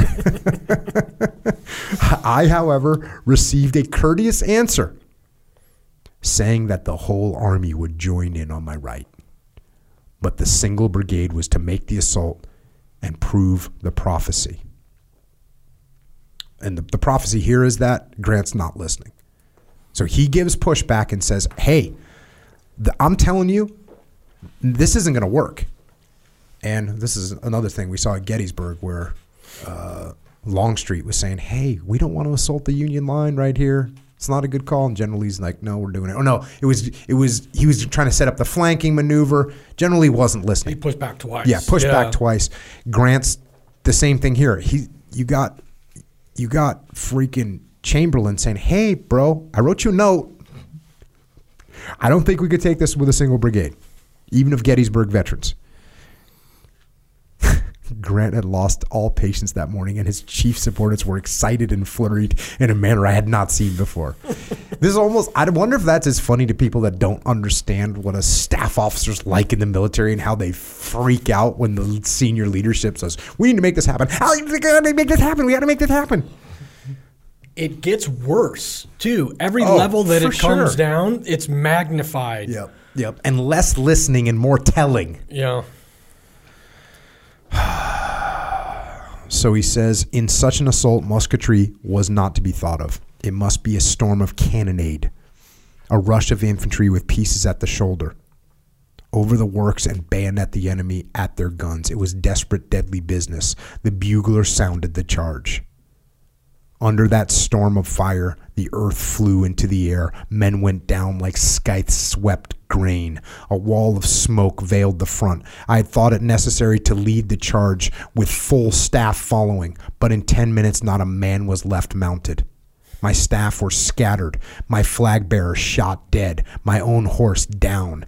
To cheer and guide the men where no voice could be heard, nor rank distinguished, I picked up the flag and bore it aloft till, close upon the enemy's works, a minnie ball cut me through, and the red cross came down to the reddened, riddled earth. So the red cross is their symbol, and they call it colors a lot. But this is the flag of these various unions. Sometimes they're talking about the American flag. Sometimes they talk about the Confederate flags have the same thing. But this Maltese cross looks like an iron cross, kind of. That's what they have at the 20th Maine. And it's important to note that these flags, they were very representative of like the pride and honor of the unit. But beyond that, they were like a signaling device. Yeah, it's communication. It's communication that, like, hey, here's where we're at. We are going forward. So if the flag goes down, it's a signal that we're not going forward. If the flag is up and going forward, it's a signal that we're going forward. If you take the enemy's flag, it's a signal to the enemy that you just got your ass handed to you. Mm-hmm. And now we're winning. So that flag is much more kind of, it's not just symbolic, I should say. It's hugely symbolic and it's functional. It's totally functional. So when they talk about these scenes, and there's plenty of scenes where you're going to see the colors, the flags come into play, this is one of them. He sees that he can't even pass any word. There's no word to pass. No one can hear him. There's too much noise, too much chaos. So he personally runs, grabs the flag, and charges forward. And then he gets cut. Then he gets shot. He says, I saw my men rush past me to the very muzzles of the gun, then torn in pieces and trickling back, the enemy rushing out beyond our left to flank our batteries on the crest behind us. I had only strength to send 2 broken regiments to support the batteries before I saw that all else was lost. In the midst of this turmoil, I lay half buried by clods of turn-up earth for an hour. When the shrouding smoke lifting, I was borne from the field by some of Major Bigelow's men of the 9th Massachusetts Battery on the crest. When you picture that field, air and earth cross-cut with thick flying, hitting, plunging, burying, bursting missiles, you will not wonder that we did not succeed in bayoneting the enemy at their guns inside their works. You will rather wonder that some of my men got near enough to fall within 20 feet of them. Jeez. Bigelow's a beast too. He's another one that we talk about at Gettysburg. Yeah. And it's just, it's incredible where it boggles my mind that he gets shot in the pelvis essentially. And this is a, Civil War, and he survives. And what do we know? He's going to be back out on the field fighting in like 6 months. Yeah, this so what happens here? So he has to leave the field because he's severely wounded. And at Petersburg, it begins 9 months of trench warfare, basically of trench warfare. They call it a siege, but it's more like just a prolonged battle. There's 125,000 Union soldiers around Petersburg. There's 60,000 Confederates trying to hold it. Between the two of them, they take about 50% casualties over this period. You're starting to see some breakdown in the Confederate side, like 25,000 Confederate desertions. So that's what's going on. Meanwhile, while that's happening, here's what's going on with Chamberlain. And this is actually taken from a sort of a memorial. Kind of like a eulogy. Yeah, it's like something? a eulogy or a memorial art. It's in memoriam. It's an article, basically. And it says, At Petersburg on the 18th of June, he led an attack on a strong position from which a heavy artillery fire was directed on his advance. Now listen, before we just jump into this, reminder, this is just a classic case leadership situation. You've got a trusted commander, proven leader, by the way, a Medal of Honor recipient that just freaking led the holding of the Round Top, maybe a year prior. This guy is respected, and they went to multiple battles in between. So here he is, and he's saying, hey, boss, I don't think this is a good idea. And you say, shut up and go. And this is the result. So when your subordinates are pushing back, don't think that you're right and they're wrong. Maybe think that they're right and you're wrong. Is there a chance you're right? Maybe. But where's Grant? Where's Grant right now? I don't know where he is. He's probably in the rear somewhere with the gear. He's in the rear with the gear. I'm out here on the front line. I'm observing the enemy positions. I can see how they're laid up. I understand the terrain way better than Grant does. And now he's telling me, no, you know what? You shut up and charge. Don't worry, the Army's going to have your back. Bro, no. Let's not do that. By the way, if there was some reason and I can articulate, if I say, hey, Jason, I want you to assault this thing, and you go, hey, boss, doesn't look like a good idea. And I say, hey, the reason I'm having you assault that is because as you assault that, we're actually sending some troops over here to this other position, and that's our main objective. And you go, got it. If you can articulate that, okay. But if you can't even articulate a reason other than, hey, shut up and do what I told you, that's probably not a good indication. If your best defense in an argument is to say, shut up and do what I told you, that's probably an indication that you don't have a good argument because you're probably wrong. So this is the kind of lessons that we can learn from a leader. And you know what? Chamberlain, here's a discredit to Chamberlain. Hey, I'm not going. Hey, well, I'm not doing this. It doesn't make any sense. I'm going to go talk to Grant. I'm leaving right now. Could he have pushed back harder? He sent one note.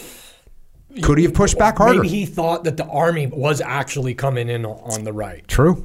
I mean, if he has a relationship with Grant and he's like, okay, I buy that maybe they're coming in and he's got a bigger plan for me, and that's probably why. Yeah, and that seemed to gratify him. That, okay, if you're going to hit them with the, just like I just said to you, if like, hey, Jason, you need to assault that. And you're like, hey, bro, it doesn't seem like a good idea. And I say, yeah, but don't worry, I'm going to get your flank over here and we're going to run them up. And you go, cool, got it.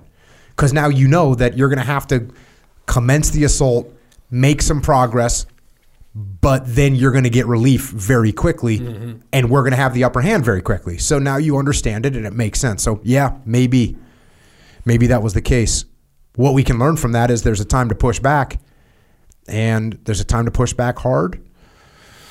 There's a time to maybe ask earnest questions. Either way, you're losing when you push back. There's a way to push back too, because you're going to lose capital with the leadership capital with the person. Yes. And if I tell you to shut up and do something, I'm losing a ton of leadership capital too, and you have to realize that. So two things are important. One is make sure that you're building up leadership capital with everybody around you, so that you can actually make withdrawals on that bank account. Yeah. Because you've built it up. You know what's weird is I just kind of like left myself out in the air. I left my flank out. I said, there's a time to push back, and I was like, wait. Because to me, there's always a time to push back. If you're telling me to do something stupid. Now, look, if we're in a firefight and you look at me and you say, hey, Jocko, get in that building over there, I'm going to do it unless I see something crazy. Right. I'm going to do it. I'm not going to push back then because we're at the moment of truth, right? Mm-hmm. Those moments are very rare. They're very, very rare where I have to just trust you. Now, look, we built trust over time. So if you tell me take that building, I know you're telling it to me for a good reason. So I guess there's a time to push back. I guess the other part of that is there's a time to make sure you understand the bigger picture. Because you either have to push back, or you ask the question, say, wait a second, Jocko, why do you want me to assault that building? It doesn't make any sense. And I say, here's why. Because as you assault that building, we're going to commence these other operations. It's going to keep the enemy distracted, and then we're going to have the upper hand. And you go, okay, cool, got it. So there's a time to push back. There's a time to check yourself and make sure you understand the bigger picture yourself. And if there's no bigger picture, the bigger picture doesn't make sense, then maybe you have to say, look, I'm not doing this. On the battlefield, though, everybody's a chess piece. And it may be that your chess piece is getting taken, and that's probably what he realizes. Like, okay, well, he told me they're coming from the right, and this is lousy for us, but they're willing to make that sacrifice. It's really difficult to parse apart. Yeah, it is difficult to parse apart. I mean, we could probably find more research and get more information behind the decision-making process, but the lesson is very clear. And look, you're right. There's times where, especially in an all-out war like this, hey, this chess piece, just like in chess, literally, sometimes you move the knight and it gets taken by the bishop, but now the bishop is in a blocked position.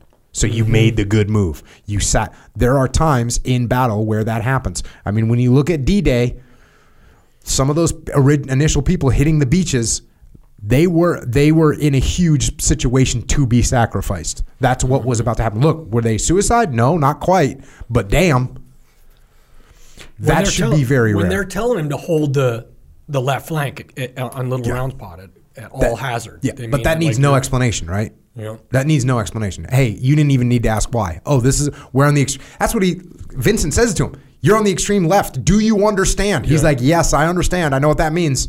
That means if I go, if I fall, we all fall. Yeah. But that pushback thing, so important. Such an important part of leadership. Such an important part of leadership. You know, the story I talk about in Dichotomy of Leadership, or maybe it's Extreme Ownership, but it was a dichotomy. It's like pushing back when my leadership told me you have to take this many Iraqis with you. There was a ratio. And I said, hey, that doesn't make sense. And my leadership said, cool, Jocko, thank you for telling us. Because I articulated to them what the scenario was. And you hadn't been pushing back. And that's what I was talking about with the leadership capital. You weren't pushing back all the time. We need more rental cars on this next trip. Hey, this or that. You're just like, roger that. All the dumb stuff, you're just knocking it out. Yeah. Oh, yeah, we got administrative stuff? Cool, easy, we'll do it. And so and this is the mistake people make with the pushing back, is they're pushing back all the time on stuff that doesn't matter, and 100%. Then it undercuts them when it actually does matter. And I mean, you were in my freaking sister task unit. And so you saw me doing that kind of stuff, like, hey, roger that. Yep, got it. Yep, we'll do it. You guys were factor. Just leaning into it. Yeah, we'll handle that. Yeah, no factor. And that's how I was able to build up that leadership capital. Yes, so that when the pushback mattered, I got listened to, which is important. It's shocking that you got Chamberlain as your guy that's pushing back on you, and you're like, don't worry about it. So, like I said, this battle where Petersburg, where Joshua Chamberlain gets wounded, it ends up in 9 months of trench warfare. What's he doing during that time? Going to this memorial piece that was written about him.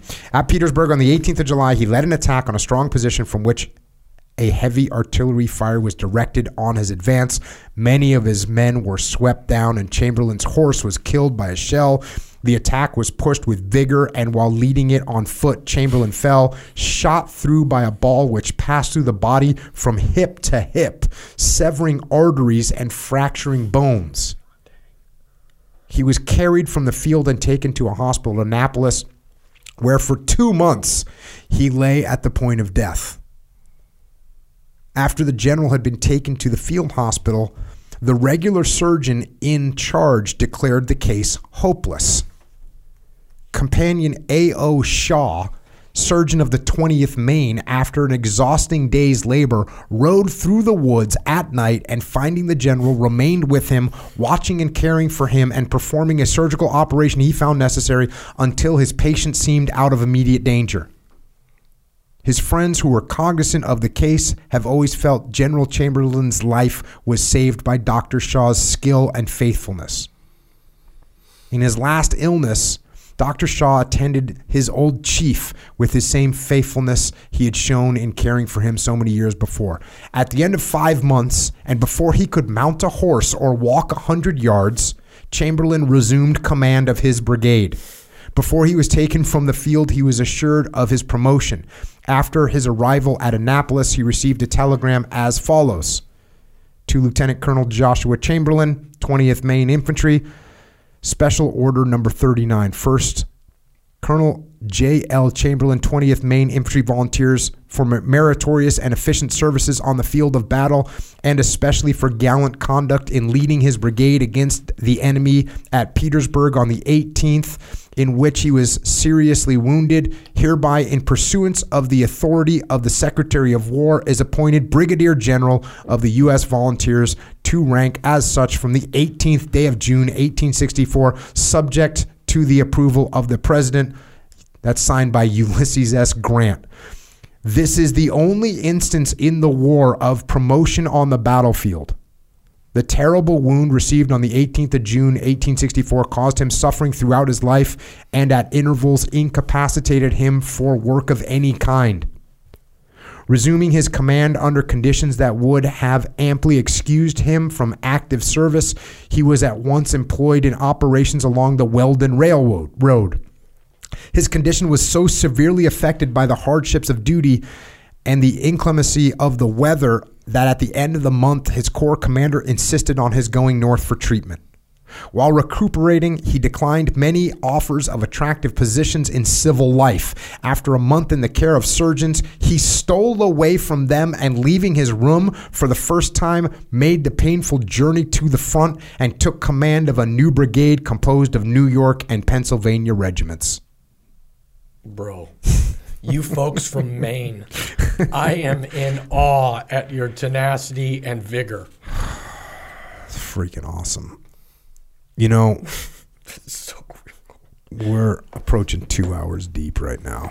I'm thinking we break now and pick it up with another podcast. We'll be picking it up as he gets back. He gets back to the military operations on White Oak Road. So, well, so much stuff to talk about here. Hey, look, if you're interested in this stuff, we do this review of the battlefield review. The next one that we're doing in Gettysburg is May 11th and 12th. You actually get there on the 10th, or May 13th and 14th. That's at Gettysburg. We're there for 2 days. We basically do 2 iterations of it back to back. I could do 100 iterations back to back of it. And actually, after that, we're doing in August 16th and 17th, and then August 18th and 19th, we're doing Little Bighorn, which we've covered on the podcast, that battle and some of the people that fought there. We're going to we should do another one. We'll do a podcast about Crazy Horse. Yep. But if you want to come to those things, go to echelonfront.com. That's where we and look at events. That's what's up. Echo. Yes. Quiet today. Just taking it all in. It's an elevated.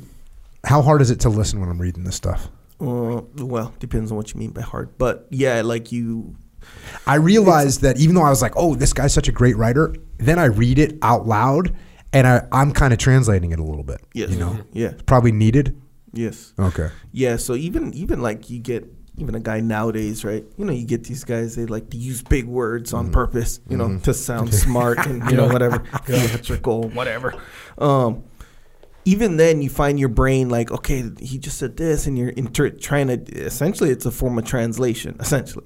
That's kind of what it was like. Yeah. Actually, it was a lot of what it was like. Yeah. I felt like that. I was doing that, and I was doing that naturally. I hadn't planned to do that at all, and I probably should have prepared a little bit more to say, hey, here's what you're about to hear, because that's the same thing that happens with, I hate to say it, speaking of trying to sound smart, but like when you read Shakespeare, if you don't know what's happening and you just read it, it's a different language. It's close to Middle English, so it's kind of a different language. And then once you know what it means and what those words mean and why their sentences are formatted a certain way, you go, oh, wow, There's so much more meaning behind these things. And I think that's probably the case with this book. Obviously not to the extent that Shakespeare is, but to say, oh, what does that actually mean? And then read it again and listen to it again and say, damn, that's an incredible piece of writing. It's like jumping into a cold swimming pool. Yeah. It's a little bit weird for a little bit, and then you get used to it, and you're like, oh, okay, I get it. This is good. Or getting used to like Cormac McCarthy writing without any punctuation marks, and it just takes you a second, and then you get used to it. And the weird thing about Cormac McCarthy is his styles between books is so radically different. I think the best example of that being The Road, and then Blood Meridian. Like when you read The Road, that is a straightforward book. It's kind of what I lean towards in Final Spin. Yeah, was it's just like written boom, like boom, a boom. screenplay. Yeah, and I think he wrote The Road. That was the purpose. Yeah, I think he wrote it with some intention of a screenplay. But then when you read Blood Meridian, you need a dictionary on hand. Like unless you're a doctor, a botanist, a history professor, and a religious minister, you're gonna miss a bunch of stuff in there. I mean, and also a geologist because he's got weird rocks he's talking about, and freaking like you got to have a dictionary on standby. Yeah, I feel like I use less dictionary reading Bayonet Forward than I used when I read Blood Meridian. No, I mean, like it's words like salient and things like that people aren't used to that you got to go look to. Thank goodness you can just pull it up on your phone. I've got a dictionary app on my phone, I must say, and it's very useful. But hey, if you want to come check some of this stuff out, we're covering one angle today. We're with Joshua Chamberlain. We cover a bunch more angles on these events. So if you want to come check that out, echelonfront.com. If you want to support us, while you support yourself. Remember that old theme? Yes. Support. It's not old. It's current. It's current, huh? I think so. Hey, that's my opinion. But yes, it is current in my opinion. So if you want to support the podcast while you support yourself, we have a mutually aligned focus here. Yeah. You can check out jockofuel.com. Get all kinds of good stuff for your life. What's your latest and greatest freaking Mulk creation? You still throwing it in your morning coffee? What do you throw in there? Vanilla? No, I'm cutting back on the Mulk in my morning coffee. I'm just using it just straight anymore. Just straight Mulk. Yeah. It's so tasty. Yeah. I've been mixing the banana and the peanut butter, doing this Elvis thing. Mm-hmm. I can't stop. I can't. I feel like that's what kind of was one of the factors that led to Elvis's death, right? Because this dude was look, he had a bunch of factors, right? Yes, sir. He had a bunch of factors. But one of the factors was an excess of peanut butter and banana fried sandwiches. Yeah. Because that can't be good for you. And he was unhealthy as hell. That's the sad thing, is just someone should have been like, bro, hey, let's go one every 3 days on the fried sandwiches, right? I tell you, my latest thing is the Discipline Go in the pills. Oh, yeah. It's a winner. Every morning, that's just like with my coffee. Oh, really? Getting up. Okay. And then if I'm speaking. How many do you take in the morning? Okay. On a regular day. Yeah. On a day that I'm speaking. God, that's good. 45 minutes before I speak, I take 2. Oh, yeah. And it is hitting me when I come up, and I am on fire. Yeah. And so typically what I'll suffer from, and I don't know why this is, it's either getting older or traumatic brain injuries, but I'll do a lot of work. Or you're just dumb. I'm just dumb. That's my problem. And it's like I'll do a lot of word searching where I'm like, this or that. Nope. 2 of those things, 45 minutes later, for the next hour and a half, I am cognitively on fire. I'm pulling all the words down I need. It's awesome. You know when I have to sometimes, because I'll, before the podcast, I'm going with a can at least, sometimes 2, but when you're speaking, you can't because you got to pee. Yeah, I know that's the drawback. But man, when I got to read a lot, I'm gonna have to hit an afternoon go can of go, because you're just starting to not be, you know, in the mood for reading, dude, on a freaking whatever Sunday, Saturday. I understand. And you already worked out, you rolled the jiu-jitsu. You know, you get that post jiu-jitsu fatigue. Yes. You know what I'm talking about? Yes, I do. It's like you leave jiu-jitsu with a hype. Yep. Kind of hyped. Yes. You don't leave tired. I never leave. I mean, I'm tired physically, but mentally in the game. Yeah. 1.5 hours later, I do not feel like freaking reading a book at all. That's what I was gonna say. They're like that. What do you call post jiu-jitsu fatigue or whatever, right? Yeah. I was gonna say it's kind of nice, to be honest, when you don't got nothing to do. If you got something to do, you look at that as like an opportunity to cruise. It's true. It's true. It's nice. The opportunity to cruise is good. So anyways, JockoFuel.com, you can check out some of that stuff. You want to get some gear for yourself and you want to support America. You want to support America? Yeah. Check these out. I see Jason Gardner's wearing his brand new, how old are they? Couple months old? No, 2 weeks ago. Oh, 2 weeks ago. Yeah. Yeah, they were awesome. The American Bison boots with the black Christie sole. Oh. Loving it. Yeah. And I'd read, you know, like Rogan was talking about, they took a little bit of break-in, so I was nervous about that. I put some oil on them and wore them for a day and a half. No issues. Yeah. If you get that bison leather, so good out of the gate. Yeah. We also make jeans and sweatshirts and hey, so when I got the boots, I got the built pants. Yeah, the work pants. Yeah. Dude, those things are like comfortable like pajamas. I've never I put on other work pants, it's like putting on cardboard. Yeah. And you put these things on and you're like, "Oh, wait a minute. I'll see, you know, about the durability. That remains to be seen, but they are so comfortable." And then the way the pockets are lined out, really well thought out. Yeah, freaking legit. And I love the fact that you're wearing them up on the freaking whatever you call your compound up there. Up north, man. Every day is a work north day. Country. Yeah, those things are just like you're wearing them for pajamas, probably in case you got to go like kill a bear in the middle of the night or something, or you have to clean up after your wife killed a bear. So check this out. There's some military guys up there training right now, and I'm flying down here last night. Iris sends me a text, and the kids had after school archery, so she went to go pick them up from school. She's driving home from school, and this military unit that was up there, the guys had hit a deer, and they pulled over, and they were kind of standing there. They didn't know what to do, and Iris could see them and could see the deer flopping around in the middle of the road. Pulls the car over, grabs a .38 out of the car, and we carry guns in the car for this reason, because deer get hit all the time on the road, and you want to put them out of your misery.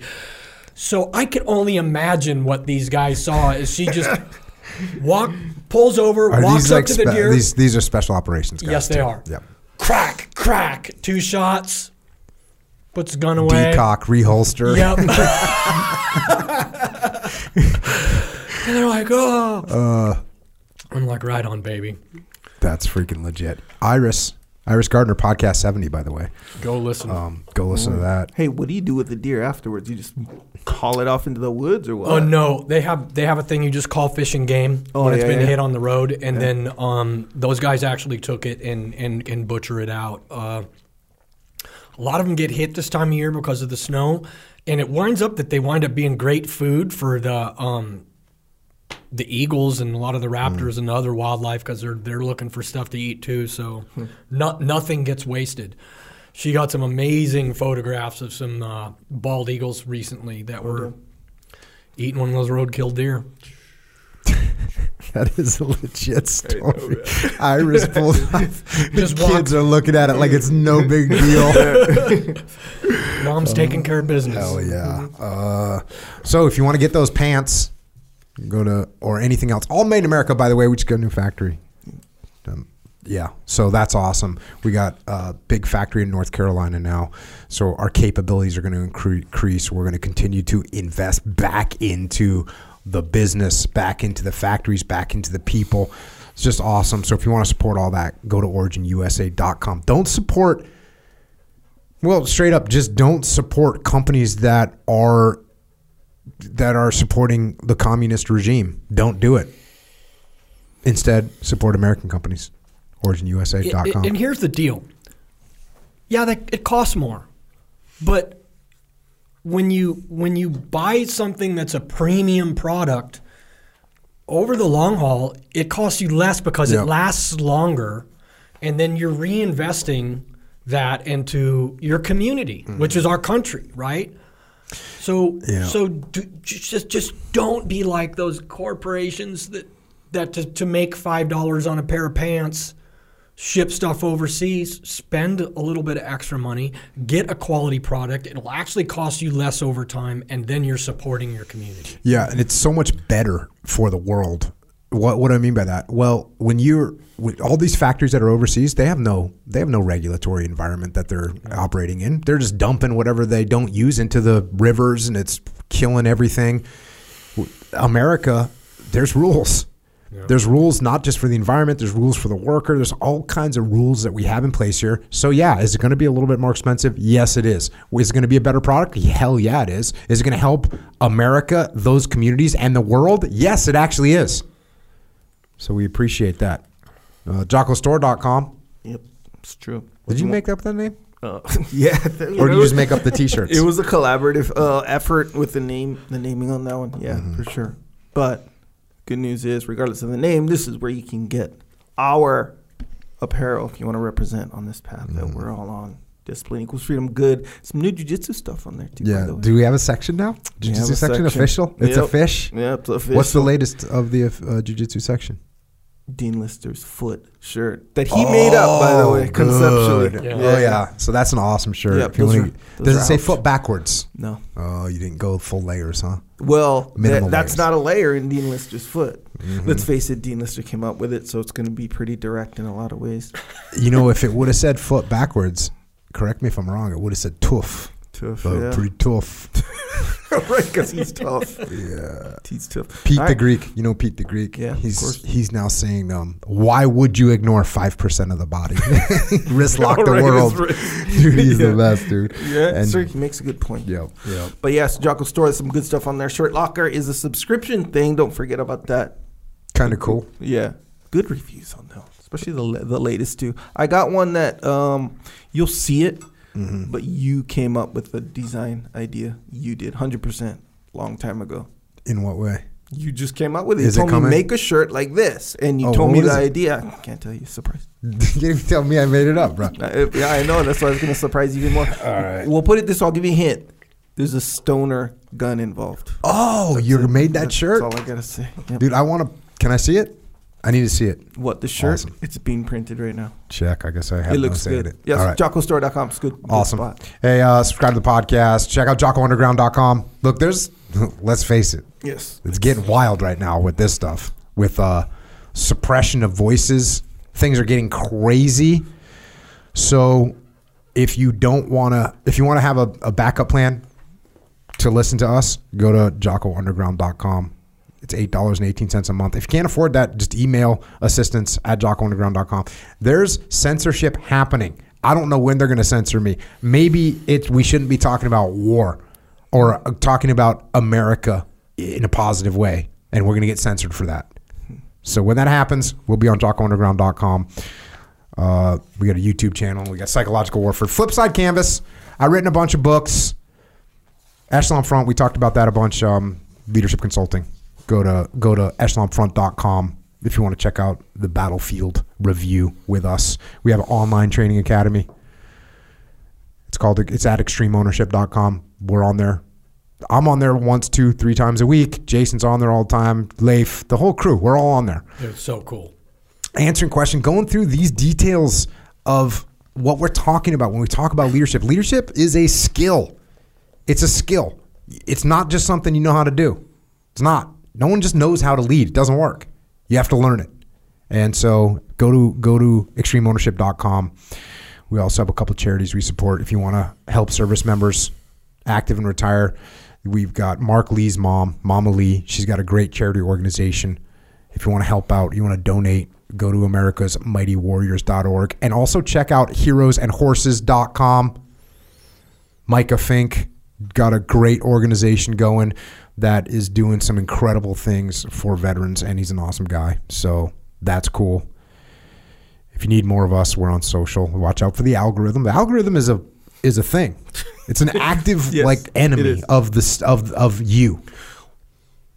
It's debatable, but you know. What part's debatable? What, the algorithm? Yeah. The algorithm is designed for, specifically, it doesn't always get it right, but it's designed to show you what you want to see. More specifically, it's designed to show you what you want to see so that you click on and watch more. So it is your enemy. So so be careful. It could be viewed as what, like a deal with the devil kind of a thing. You'll get what you want. You can use it to your advantage, though. Oh yeah, fully. Yeah. You can, but you have to use caution. Yes, I mean, you can use fire to your advantage, but you have to use caution, and that's especially with you, Jason. That's a very pertinent item. So you can use fire, you can use guns to your advantage if you have to eliminate or put a deer out of its misery. Yeah. You can also be a jackass with guns. So it's kind of like a double-edged sword. dichotomy. Yeah, it's a dichotomy. As one indeed. might say. So we are on the social media. Watch out for the algorithm is the warning. Jason's at Jason N. Gardner on Instagram with a period. There's Jason period N period Gardner on Instagram. He's also Jason N. Gardner, no periods, on Twitter. And for the Twitter, for the gram and Facebook, Echoes at Echo Charles. I am at Jocko Willink.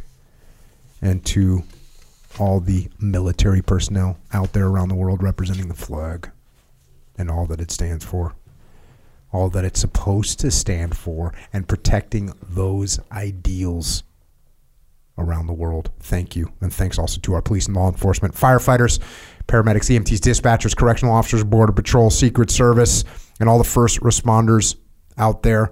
Thank you for keeping us safe here at home. And remember, for everybody else, that there are some times when the odds are stacked against you, when things are falling apart, and when you're not sure how much more you can take or what you can do. There are times when things get truly desperate. And sometimes in those scenarios, the best thing to do is like Joshua Chamberlain and the 20th Maine, is not to sit there and wait to die, but instead attack. So fix bayonets, take action, and attack. And until next time, this is Jason and Echo and Jocko.